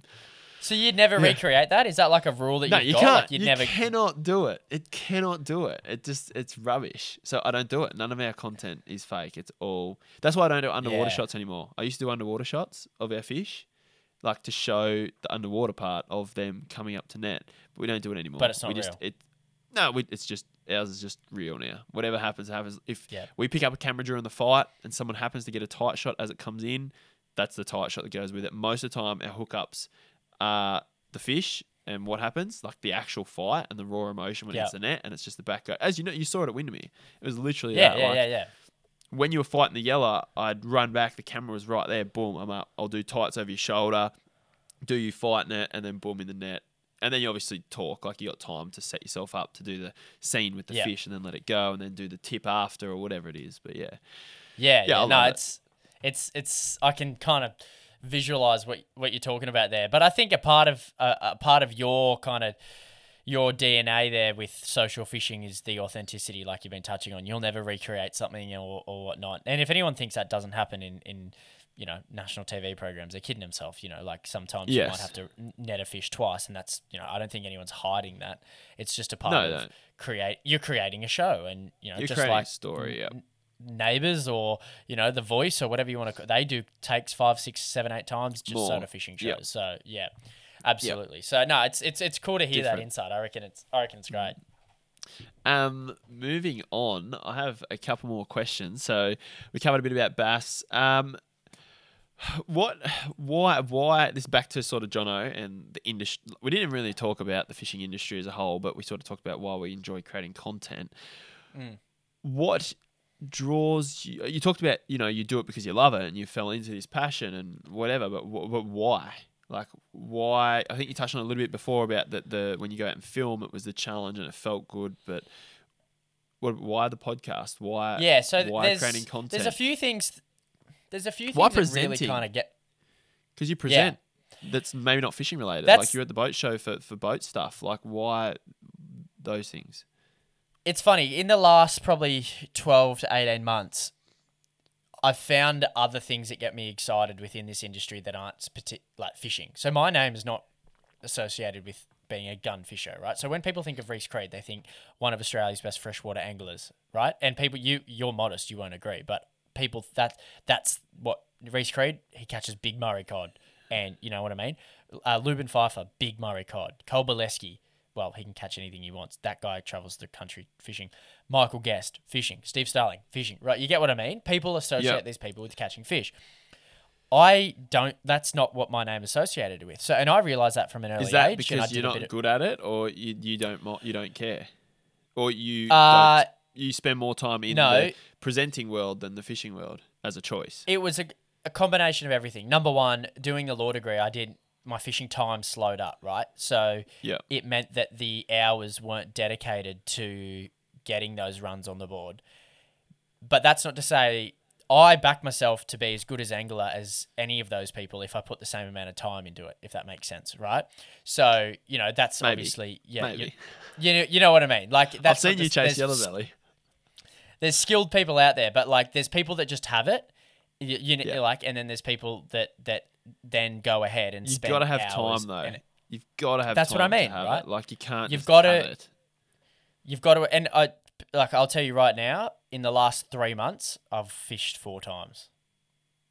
So that gives you an indication of how much fishing is getting done in my life right now because of just work, right? And we'll get to that in a sec. But like, so I realized that early on and I went, okay, well, it's funny because I get just a biggest kick out of presenting. And when I mean presenting, I mean communicating something I'm doing or a difficult concept or a funny line or a brand spec and technique or whatever it is, and delivering that on camera within 1 or 2 takes smoothly, confidently, and something that someone on the other end can consume. And I was like, I get when the cameraman is all set up and he says action, or he doesn't say action, that's just figurative, but he goes, yep, recording, Yeah, clap, we're rolling. Clap, your clapping is syncing everything up. And then it's over to me. And at times, like for the boat show, I had 4 or 5 people behind the camera just now watching me, or when I did a series for Plano and I've done stuff for Berkeley, or if I'm in Guesty and he's holding the camera, one of the GoPros or something like that, and it's just on you. The biggest adrenaline rush you'll ever have. Like, unreal, because it's like... You like that. That's what you love. Love that bit. Love that. Love that ya? bit. Love that bit. Nice. Yeah, so when someone says, okay, we're rolling, and it's like, okay, here we go. I do my little thing, my routine, I do something with my mouth, I clap my hands, I go, okay. Do you really? Relax. Yeah, just you got to get something that, gets you ready. Yeah, cool. And You've got a was it. routine. Nice. So it's kind of like, okay, we're ready to go. I'll always clear my throat and then just get straight into it. And that first line is just such an adrenaline kick to me. So it wasn't until I kind of found that passion that I probably ventured away from the actual fishing. Now, let's not be mistaken here. Fishing is my core passion here still. But there is this undertone of really liking presenting other things, right? So at Ozfish, we started a podcast called Ozcast, and it is about interviewing scientists fishery scientists who know things about our fish and our waterways, but just have written it in scientific papers, right? So when this started and I was the interviewer and I was podcasting, just like you're doing to me now, I'm interviewing them in person. And I started to have these conversations with these geniuses who've got 30 to 40-year careers on some really technical issues around our fisheries. And I was asking them questions that they had never been asked before. I was like drawing out information from them that I could see their reaction and go like, oh, great question. You know what I mean? That was such a kick, to phrase something in a way that someone who's been talking about this topic for 30 to 40 years to then phrase it in a way that triggers a different answer from them was something I really enjoyed. And I was kind of like, right, well, I love fishing. That will always be the case. And I love talking about fish and the health of our waterways. But I really love communicating that, where it be written, podcasting, on camera, interviews, or TV or streaming, whatever that might be. But that's kind of where my passion is at the moment. And in the fishing world, or just in general? In the fishing environmental world. I'm not going to go do it about Denol's Direct or something ridiculous. I'm talking. So about, I won't see you on Getaway in 5 years' time. No. Look, I'm not going to say no. But what my passion is at the moment is chatting about fish kills, carp viruses, desnagging of the Murray-Darling Basin, the introduction of carp and redfin and things like that. Really deconstructing those topics and creating longer form content and interviews around that. So you say to me, your initial question was, okay, so why fishing? What is it about this industry you like? Yep.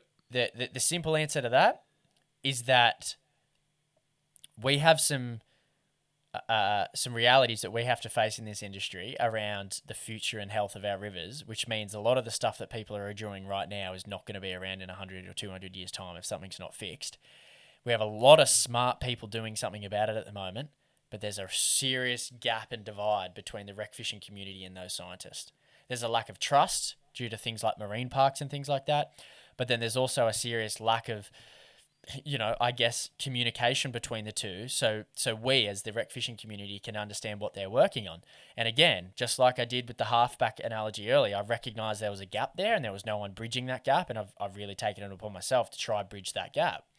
And at the moment, that's where my headspace is at. My headspace is at, okay, what's something that needs to be spoken about and how can I get onto the right person and interview them and get content out there? Like you're getting content out to your members every week. I try to get content out to the rec fishing community to give them something a little bit different. And I guess you just say, okay, Jono, what do you want to be known for if you're not known for the guy who catches Mega Mario Cod? I want to be known as the guy who's helping the rec fishing community be better educated on fish biology, fish ecology, and environmental issues. Very well said. Very well said, mate.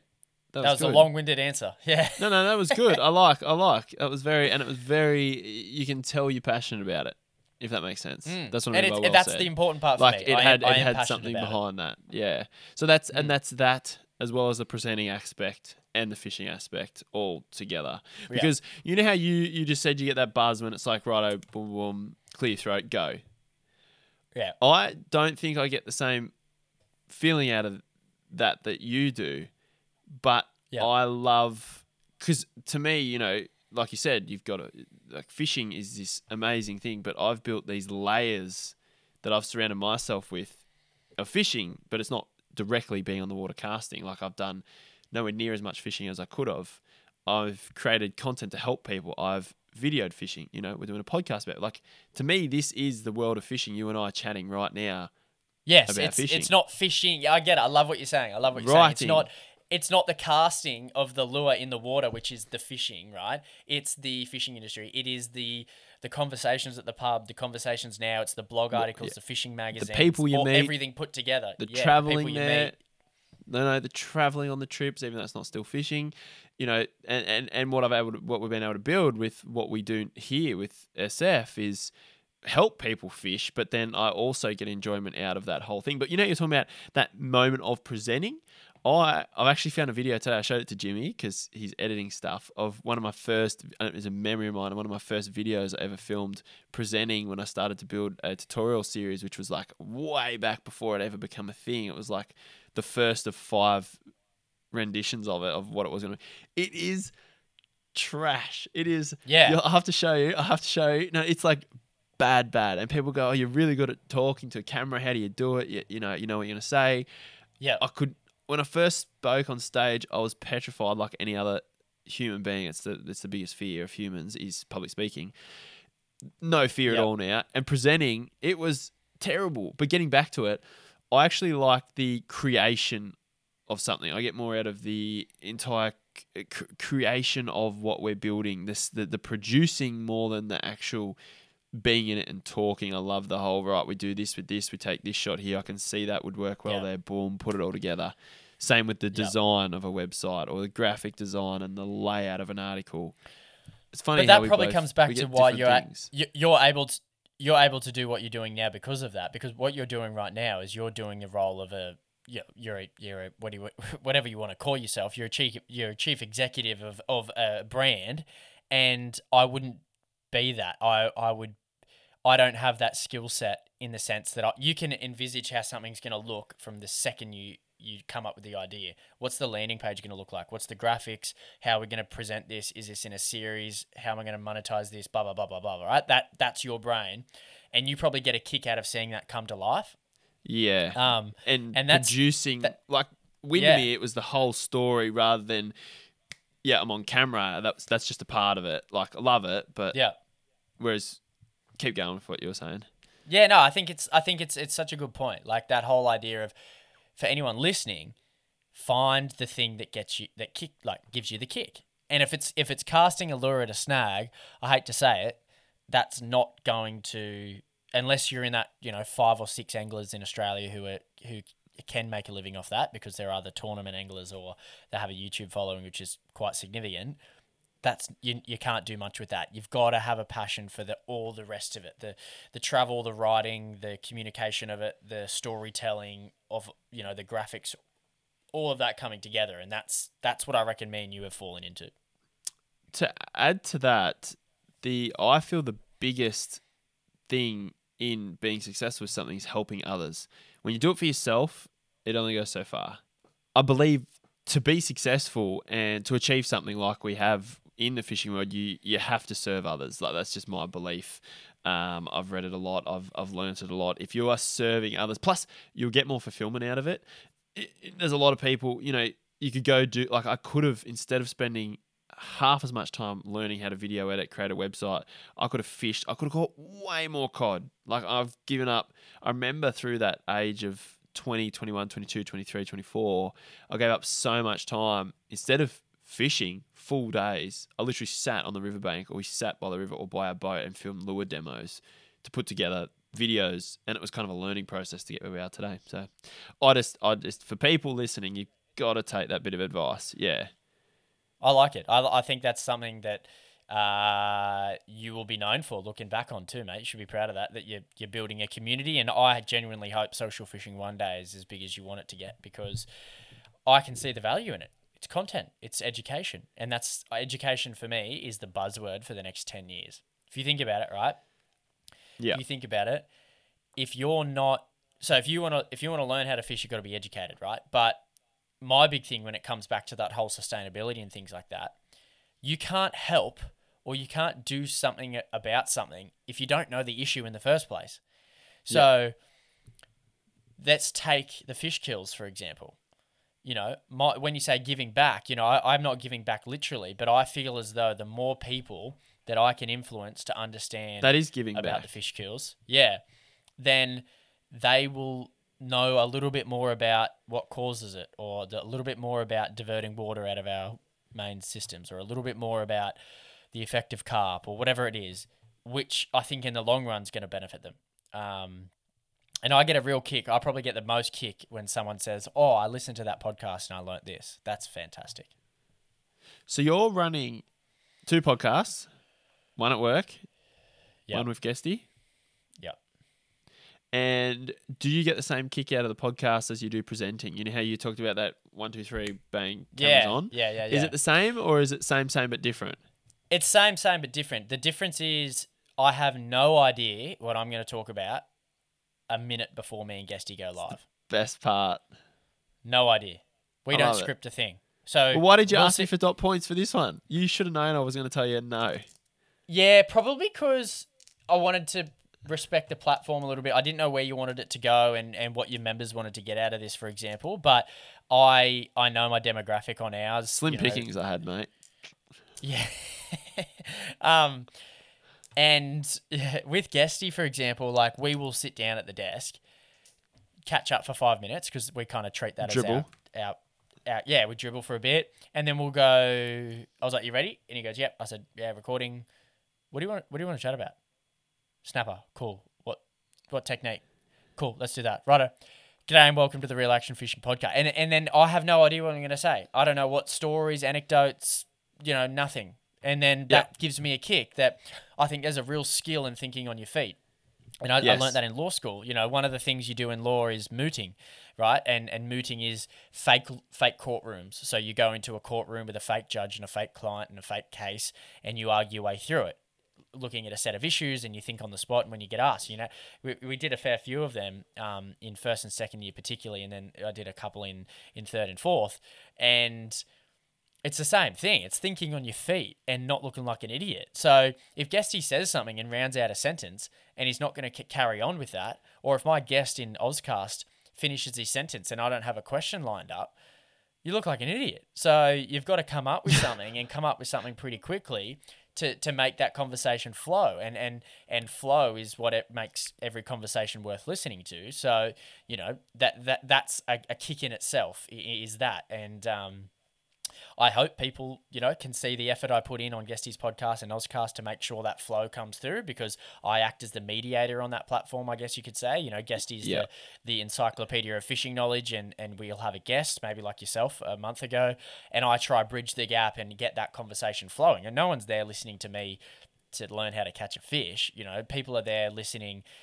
So Guesty can say his part, you can say your part, I can offer a little bit of insight into something else, and then I can bridge it all together. That's kind of my role, and I enjoy it, and I know my role, and that's the important part, I think. So what Jono's saying, if you're keen to start a podcast, then you have to learn how to think quick and come up with questions on the spot. But if you suck at it, you can just cut it and just stitch it together because it's not live. Yeah, you if can you're not cut as, it and if you're stitch not together. if you're not up to speed with what Jono's saying and being super quick, because there's no cuts in his because he's that good at it, you can cut and stitch it together like we had to do for a battery change just before. Yeah, you can cut it and stick it together, no problem. I think I'm kidding. from a business perspective. No, but there's podcasts that do it, and it is a good point. There's plenty of ways around a lot of the things we do. Like your videos, people could make your videos, I guess, with, all the underwaters and things that you were talking about it, but you've chose not to because you want a certain production quality in your videos. I guess it's the same with us. We could do our podcast, 10 or 15 different ways, but we decide to do it raw. Take too long from a business perspective. Imagine me editing that for 5-6 hours every single time. So no, it's not as good to listen to. But what I was saying is, if you're not up to speed with being super on that, then you can do that if you're not as good as Jono. Mate, I got a couple more questions for you because we're nearly done. One in particular, do you have a memorable catch in particular? Fish. Does one pop to mind if I say what's one catch you really remember, a moment? A special moment. It doesn't have to be fresh. I know this is a freshwater podcast. You're largely salt based. Yeah. Does one pop to mind? A moment in fishing, or maybe two. Give me a moment in fishing. You don't have to elaborate on it. Go into a little bit of detail. Maybe a moment in. You probably already told us the moment in your growth as who you are as a content creator. I don't know if the one pops to mind more than the fact Guesty texts you or the podcast. I think Starlo at Windermere, mate. Like that to me was being able to sit down and set up a portable podcast in a cabin in Windermere with yourself and Starlo. Yeah, no, but right. how that conversation evolved. So, it was a moment in itself where we sat down, again, had no real idea what we were going to chat about. And for an hour, me, you and Starlo just chatted, right? And the conversation went to places that was so interesting for me. It's still one of our most downloaded podcasts on the platform. Really? And cool. Yeah, because I cut that up into all these different reels. And I think Dan was sitting behind the camera, your colleague and now business owner was sitting behind the camera and monitoring the battery levels. And I think he said at the end of it something along the lines of that was so enjoyable to listen to. And we didn't think that at the time.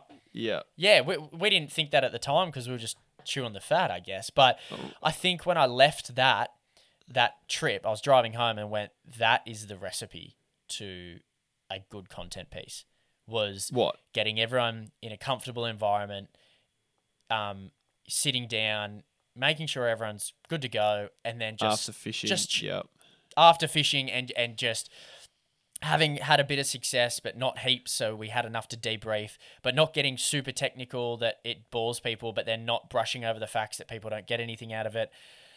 And I don't know, I just thought that was a real moment in my interviewing kind of phase where I went, cool, that's the recipe. And I've ever since then I've wanted to replicate it, but I haven't yet. I want to get a new project off the ground, which would essentially introduce a third podcast into my life. But I think it's one that's the industry's missing, which is chatting like what we've done today on people in the industry and their thoughts and views and successes. Not about fishing, but about how they got to where they did. Just a one-off special type thing. But yeah, that's just that, and that interview we did with Starlo triggered it. Fishing wise, what did we talk about with him? We talked about him with we talked about fishing. We talked about the session at Windermere. Then what did we roll into the second half? We were just talking about random facts and things. Yeah, and rolled into if you could only fish fresh or saltwater for the rest of your life, what would it be and why? What's the hardest fighting freshwater fish? What was the evolution of braided and monofilament and leader material and lures and trends and techniques? Then we talked about trends and fish, going shy. And then you got Starlo's history with my very short history and sort of more recent knowledge on fishing compared to his going back ages. No, that was exactly. Yeah. We should share with people that it took longer to set this dumb setup up than it did to actually record it. Back and forth, and batteries dying, and then cameras. Everything. Did you have a camera at that stage, or was it all my camera gear? No, that you inspired me to get this camera off the back of that trip. So no, I didn't have a camera. It was your camera gear. It was a big team effort. You had the And lights yeah, and like the you podcast gear. Yeah. exactly. Anyway, so that was probably one in the podcasting world that really kind of triggered me into to kind of do more around that space. Fishing wise, like you with your cod, the fish I grew up targeting was flathead, and in Lake Macquarie, I managed to 96 and a half, just shy of 97 That's centimeter a flathead, big which is flatty. mega fish. And it was on a wreck that I'd fished my whole life, and was in a technique that I've done my whole life. And it was in a morning, on a cold winter's morning before work, and I was with a mate, and it just felt awesome. Like the way it all came together was just, if I was going to catch a fish in that manner, it was going to be in that way. And I just, that to me, whenever I think what's your most memorable catch, it's that, because I even know there's plenty of really good anglers that haven't managed to catch a flathead that big. And I'm not saying I did it because of skill, but I just, I did it in my home water in an area that I know. And yeah, it felt really good to be able to put those pieces together. What did it eat? And then presenting wise, soft vibe, 100 mil soft vibe, shimmer fork, ginger ninja color, 15 pound braid, 10 pound leader. You realise that's what I caught all those yellows on that day, that exact colour. Yeah. Yep. Thanks, mate. As maybe it would have done so much luck for you. Maybe it went on yellows. Yes, and then presenting wise. Yeah, presenting wise. Look, I'm in such an infancy of my career, if you want to call it that. So I don't want to pin too much on one moment, but I think there was a moment on the Namboida River shooting a little documentary for the Eastern Freshwater Cod, and it was a community day combined with a content day. So there was probably 30 people up on the riverbank fishing and restoring trees and things like that, and then I was there to create a little doco around it. And obviously these fish are protected, but we had permits from New South Wales DPI to film them if we had bass gear there, but if we happened to hook one, we could film it, which you're not meant to do. And the back of my head, I really wanted to catch one. I was like, I'm hell-bent on seeing one of these things in the flesh because they're endangered and they've been functionally extinct for a long time. And anyway, went out there with the bass gear with the camera crew and got 87, which for an eastern cod is a big fish, like a very big fish. You or someone did? No, I got it. Yeah. In off the back of a snag on a 3-inch Nemesis soft plastic and a 1/12 of an ounce jig, and managed to get it out. And that'd be bigger than any Murray cod you've ever caught, I reckon. Yeah, it is. That absolutely it is. Yeah. And it was on 2 to 4 kilo rod with a 2000 size reel and 6 pound braid and 10 pound leader, because you have to fish with bass gear. You legally can't fish any heavier. So, well, you could but anyway, so I had 30 people there, the camera crew there, and I had a fish that was considered endangered, and you're not allowed to lift it out of the water. And I had a few pieces to camera that I needed to get with this fish. So I've caught this fish and I've come into a nearby rock bar, maybe 50 meters away, and I'm in the water, fully submerged up to my my chest, holding the fish in the water with a glove on and a wet rag under my hand, right? Swimming it, making sure it's all good. Meanwhile, the cameraman is getting set up, making sure there's a boom mic, because I couldn't wear a mic in the water like that. He's got a boom mic ready to go. I've got an assistant holding that. And naturally, a whole crowd starts to kind of venture behind the crew. And I'm seeing them come in going, like, go away. Like this is gonna, I want to get this done, and I want to get it done right, and pressure's mounting. Anyway, they hadn't, in this particular stretch of river, a fish that big hadn't been caught for years and years. And again, not out of skill, I just happened to put the right cast in, and I'm holding a very big endangered fish in an area where you're not meant to catch them. I got the permit. Let me just make that clear for everyone listening. And I've got to deliver a line around the issues that have made this fish suffer. Yep. And I've got to release this fish, because I've got program managers looking at me as to how long I've got this fish in my hands for, right? So I think when I look back on it, I had the fish, I did the throat clear, couldn't rub my hands together, but was kind of like, okay, let's go, ready? And I delivered like this, the privilege of holding this fish is amazing. For the last 100 years, there's been desnagging and barriers built and blah, blah, blah. And this fish grows to this long and this length. And, at the moment it's considered this. And I got it in first go. And then in the same take, 0 cuts, I released the fish and it kicked off and splashed in my face. And then I kind of turned to camera and just did like a big fist pump like that and went, and that's what it's all about type thing, like a real cringe, like Steve Irwin type thing. And everyone in the background, when Cody said cut and kind of went, we've got it, like we got it in the bag, everyone in the background just was like, yes, like that was so sick. And it was such a cool moment for me because I was just kind of like, oh, like that was really cool. And to me, talk about adrenaline, whatever you want to call it, that was one of the best kind of moments you could feel when you put it all together like that. Nice. Yeah, so they're my highlights. Cool. Awesome highlight. I can see that there's a bit of emotion behind that, just telling the story, mate. That's cool. Yeah. Yeah, it's cool. Finish us off, because we've gone for a lot longer than I thought we would, but I should have expected that, interviewing you. Where do you see the industry going? Where do you see you going in the industry? I want your honest, Jono. I want you to share and open everything to me right now. What is where do you see yourself in 2 years? Where do you see yourself in 10 years? What's the 10-year outlook for you? You don't have to tell me all your secrets and your project secrets, because people might steal them on you. But no, more, where do you see yourself? Do you see yourself, I don't want a vague answer because I know what you're like. You're very ambitious, you're driven, you are passionate about what you do, your brain does not stop, very similar to me. You're always thinking about new ideas, new things. I know who you are. You've obviously thought about the next, maybe even 5 years.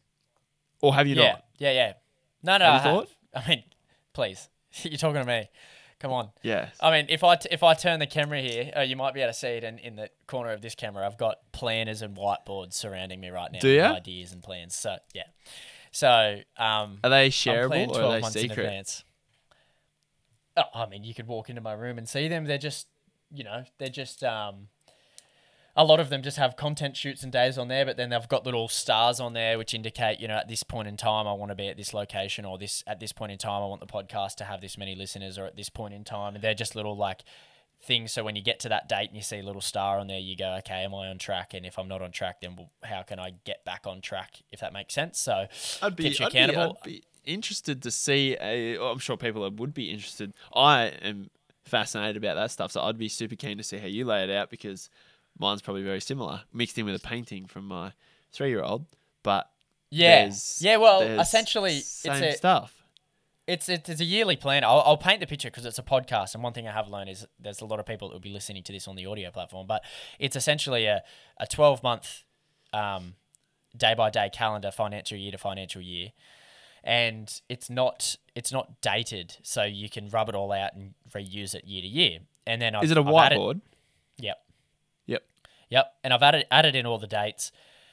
And then I've basically set in the corner a few goals on there that I want to achieve in terms of some of the projects I'm working on. So things like how many downloads for particular episodes, how many guests interviewed, through to projects off the ground, through to reputation or whatever. It can be, and it can be exercise, whatever you want. And then I just draw a little in a red. I have different colors, and I draw a little. I just do a star on, incrementally throughout the year on different weeks, or bi-monthly or monthly or whatever it is, quarterly, doesn't matter. You choose your increments. And when I get to that day, because I cross every day off, I just have to go, okay, what was that star there for? And then I go up to the corner where I've written all the goals out, and I go, okay, let's do a quick analysis am I on track to reach that goal? And for example, the podcast, I wanted to get to X amount of listeners on. I wanted to get a really nice basis on. And, last year I realized we were nearly there, but not quite going to get there. And I thought, right, what aren't we doing? And I wasn't filming the podcasts. So when I got to the star and I was like, right, not going to hit that goal, got to do something about it. I went and bought a camera, got onto you, Greece, can we call for 2 hours? How do I use it? And figured out how to edit on Adobe Premiere Pro and how to do 9:16 ratios and add captions and things like that. And, 2 weeks, a week effort. Now we're filming the podcast, and, each reel on the podcast is getting 5 to 15,000 views, and we notice that we're getting more views from when that date and I started doing that. Yep. So, completely off topic, and for people that No, love their I was going to fishing, ask you. I was going to exactly ask you what happens if you don't hit the goal. Like, just go, move on. But you pretty much just answered my question. Like, you assess, why didn't I hit that goal? And I was going to say, do you always hit your goal? But that's obviously no. If you're hitting true. your goals, your goals aren't ambitious enough. So another one might be, for example, for Ozcast, one of my goals would be, what type of guests have, like, what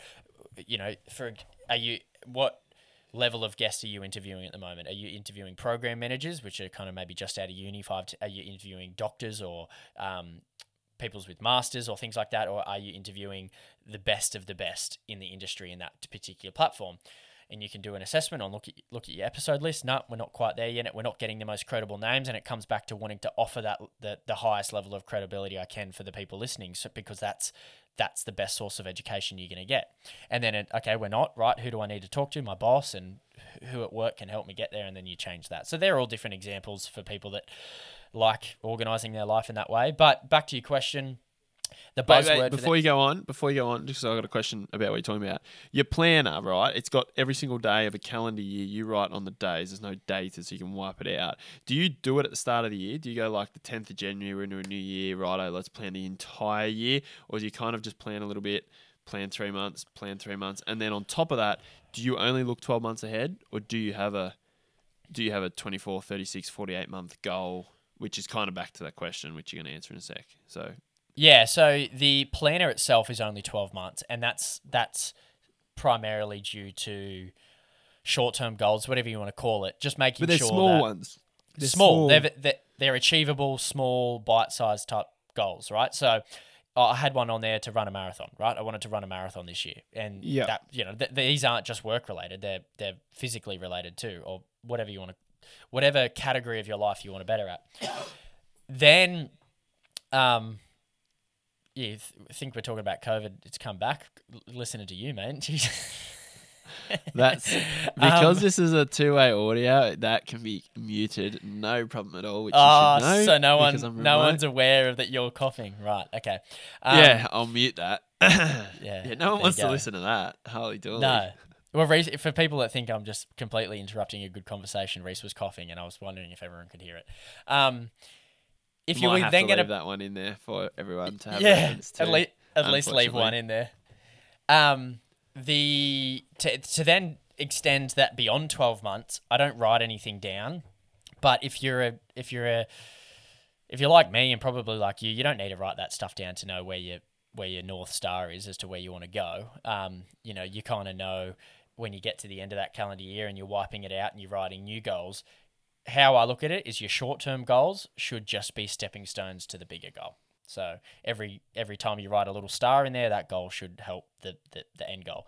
If you were to ask me what my end goal is, I think the buzzword in the next decade is the word sustainability. Every business in Australia is starting to get a sustainability program. Look at the sustainability place in terms of what they're doing and how they're benefiting it. Acknowledging that it's a problem and we need to do something about it. And if you were to ask me, right, where do you want to be there? I want to be placed as that person who's communicating and delivering that content. What content? Sustainability means sustainability environmentally or the business? No. Environmental sustainability, right? So fishing brands will start to change the way they package. People will start buying brands that are supporting restoration projects, things like that, right? So I know that's a vague answer and you want specifics. My goal, Reese, at the moment in the next 5 years... 5 years, yeah. ...is to produce and present a 10-part documentary series for Netflix or any of the big streaming platforms based around, and the title would be called The Demise of Australian Rivers. And it's 10 parts, each given a different category of an issue that we've faced. So desnagging, introduction of invasive species, riparian zone destruction, weirs and impoundments, etc., etc. There's 10 of them that I've identified, and present a 10-part series on that, deconstructing every issue across an hour and a half episode and telling the story, which is one of the best stories you'll ever hear in terms of how much damage we've done in the last 150, 200 years to Australian waterways, and telling that in a really, really, effective and engaging way. And I want to be at the forefront of that. I want to be the person interviewing, producing, and running the whole ship for that particular doco series. Very nice. And I think, and if for anyone wanting a good example, go on Netflix tonight or whenever you're listening to this and look at the documentary called Ancient Apocalypse. It's presented by a journalist who documents this idea that 12,600 years ago, there was a mass event that killed every civilization on the world, and we've started from scratch then, right? Yep. And he does this 12-part series brilliantly. And I've taken that model and gone, we need to do that on the demise of Australian rivers. And cool. I would love to bring that to life. And it's a huge project. It would take 18 months, 2 years to execute. Yep. Yeah, and it would take ages. 18 months, 2 years to even get the funding and planning for it. But that's a goal. So, you talk about little goals reach the big goals. Obviously, the little goals you're working on now aren't directly physical labor towards that goal at the minute. How do you get yourself there in 5 years? Like, have you got a plan that you can execute to actually get to that point? Yeah.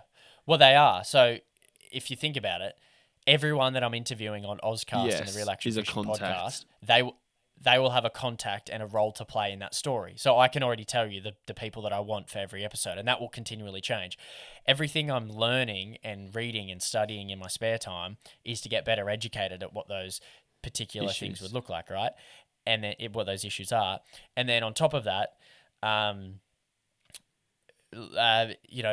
getting an audience, a bigger audience, for example, at the Real Action Fishing podcast, the bigger the audience that I have, the more people that will eventually follow the story that I'm trying to build, in which you have more leverage in building, pitching those big ideas to a streaming platform, right? So it all kind of plays into each other. You need a platform personally, and you need an ability, which is what I'm building over here. Then you need contacts and the understanding of it, which is what I'm building over here. And then eventually, because I know TV is going to die, TV will die in 5 or 10 years, and it'll just be streaming platforms. And sustainability is the buzzword. So you put 2 and 2 together, then there needs to be a content series on sustainability. And I recognize it now. I don't want to try to deliver that. But yeah, look, it's a very ambitious goal, and it's probably one of many. But yeah, I thought I'd. That's cool. I really like that. I did not expect that answer.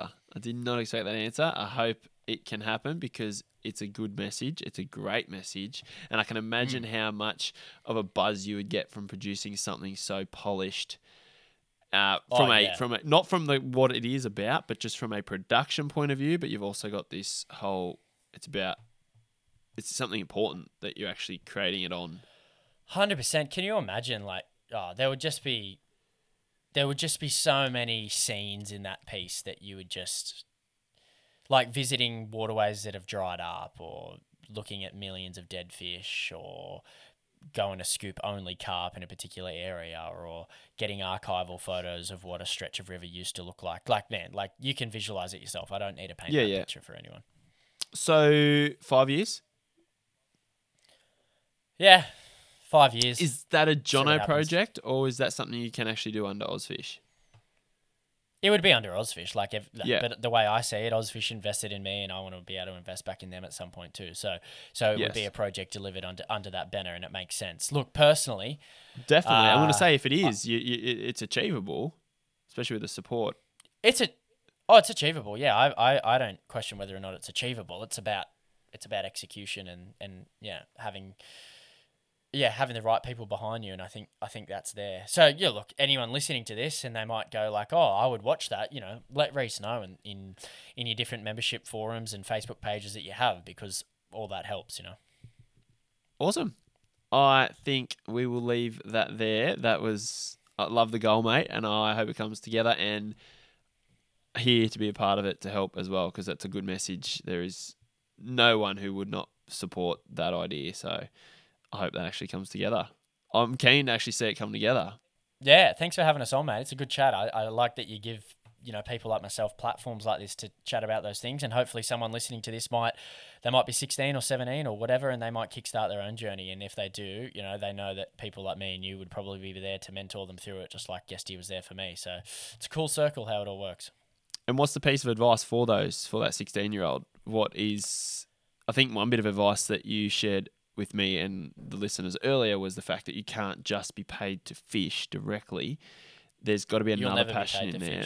My passion was in video creating. I used to create videos at school, not fishing related, but just the spark was there for video production. What's the piece of advice you've got for a 16-year-old before we finish up?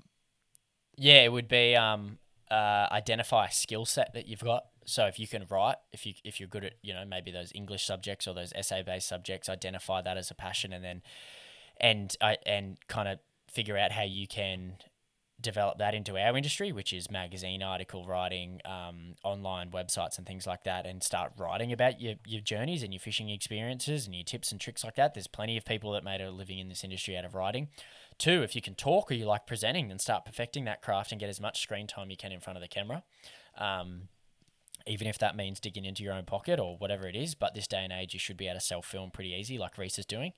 So if identify your skill sets, number 1. And then number 2 is find a mentor.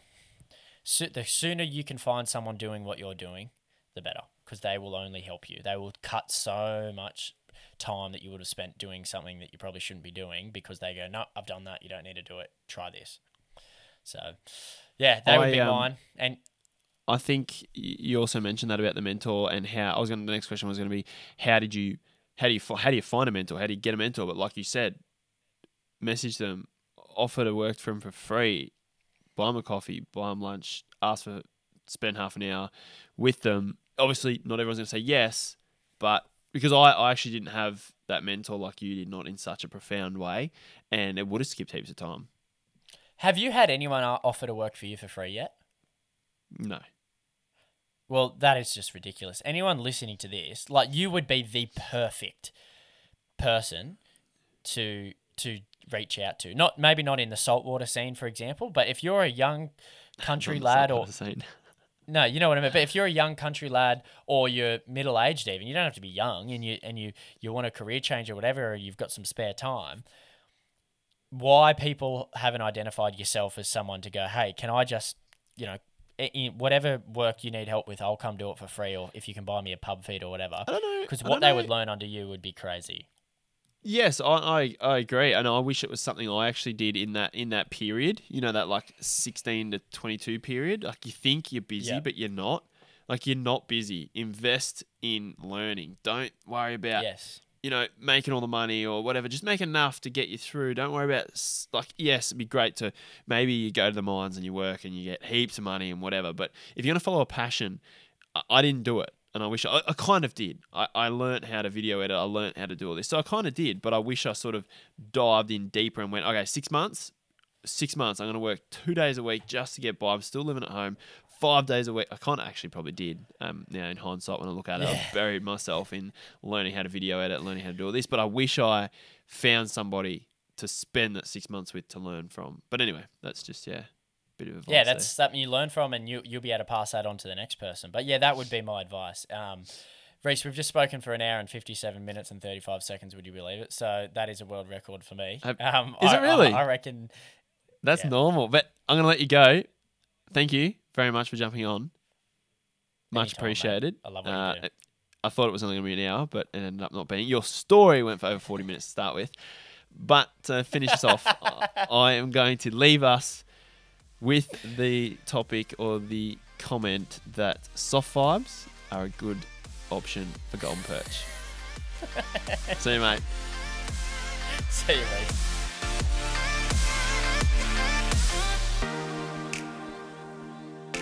I want to say a massive thanks to Jono for jumping on after work one night to record this episode. Really appreciate him jumping on, as I do every single guest speaker that we get on the podcast. Now, as you heard us talk about, I've jumped on the Real Action podcast twice before, actually, talked to Jono and Starlo. The chat with Jono and Starlo was a really good listen, so I highly recommend you go check that one out. And I also did a chat about the Tumut River chasing trout with Jono and Guesty. So there's a couple of podcasts there. They're actually the only 2 podcasts to this date that I have not hosted or been a part of this podcast. But anyway, thanks again, Jono, for jumping on. I really enjoyed that chat, especially towards the end, about becoming a content creator. It's something I was passionate about since I was super young, and obviously Jono as well. And like I said, you make your own luck. You put yourself into positions. If that's something you want to achieve, you need to put yourself in those positions. Try different things. Dive all in. I dove into YouTube videos way back at the start.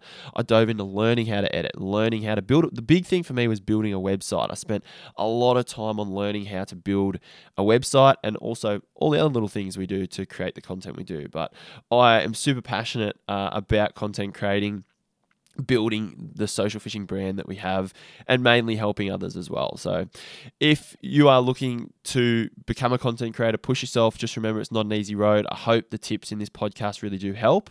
And as always, you can ask us questions and shoot them through. And if you did enjoy this episode, please let us know. Leave a like and a review over on Apple Podcasts. I read all the reviews. It's great to hear feedback from anyone. And if you have anyone in particular that you want me to interview, please let me know. Anyway, that is it from me. We have some really epic chats coming up very, very soon. The following one to this, episode 82, is another catch-up with the one and only Jacko Davis. I'm super pumped for that one.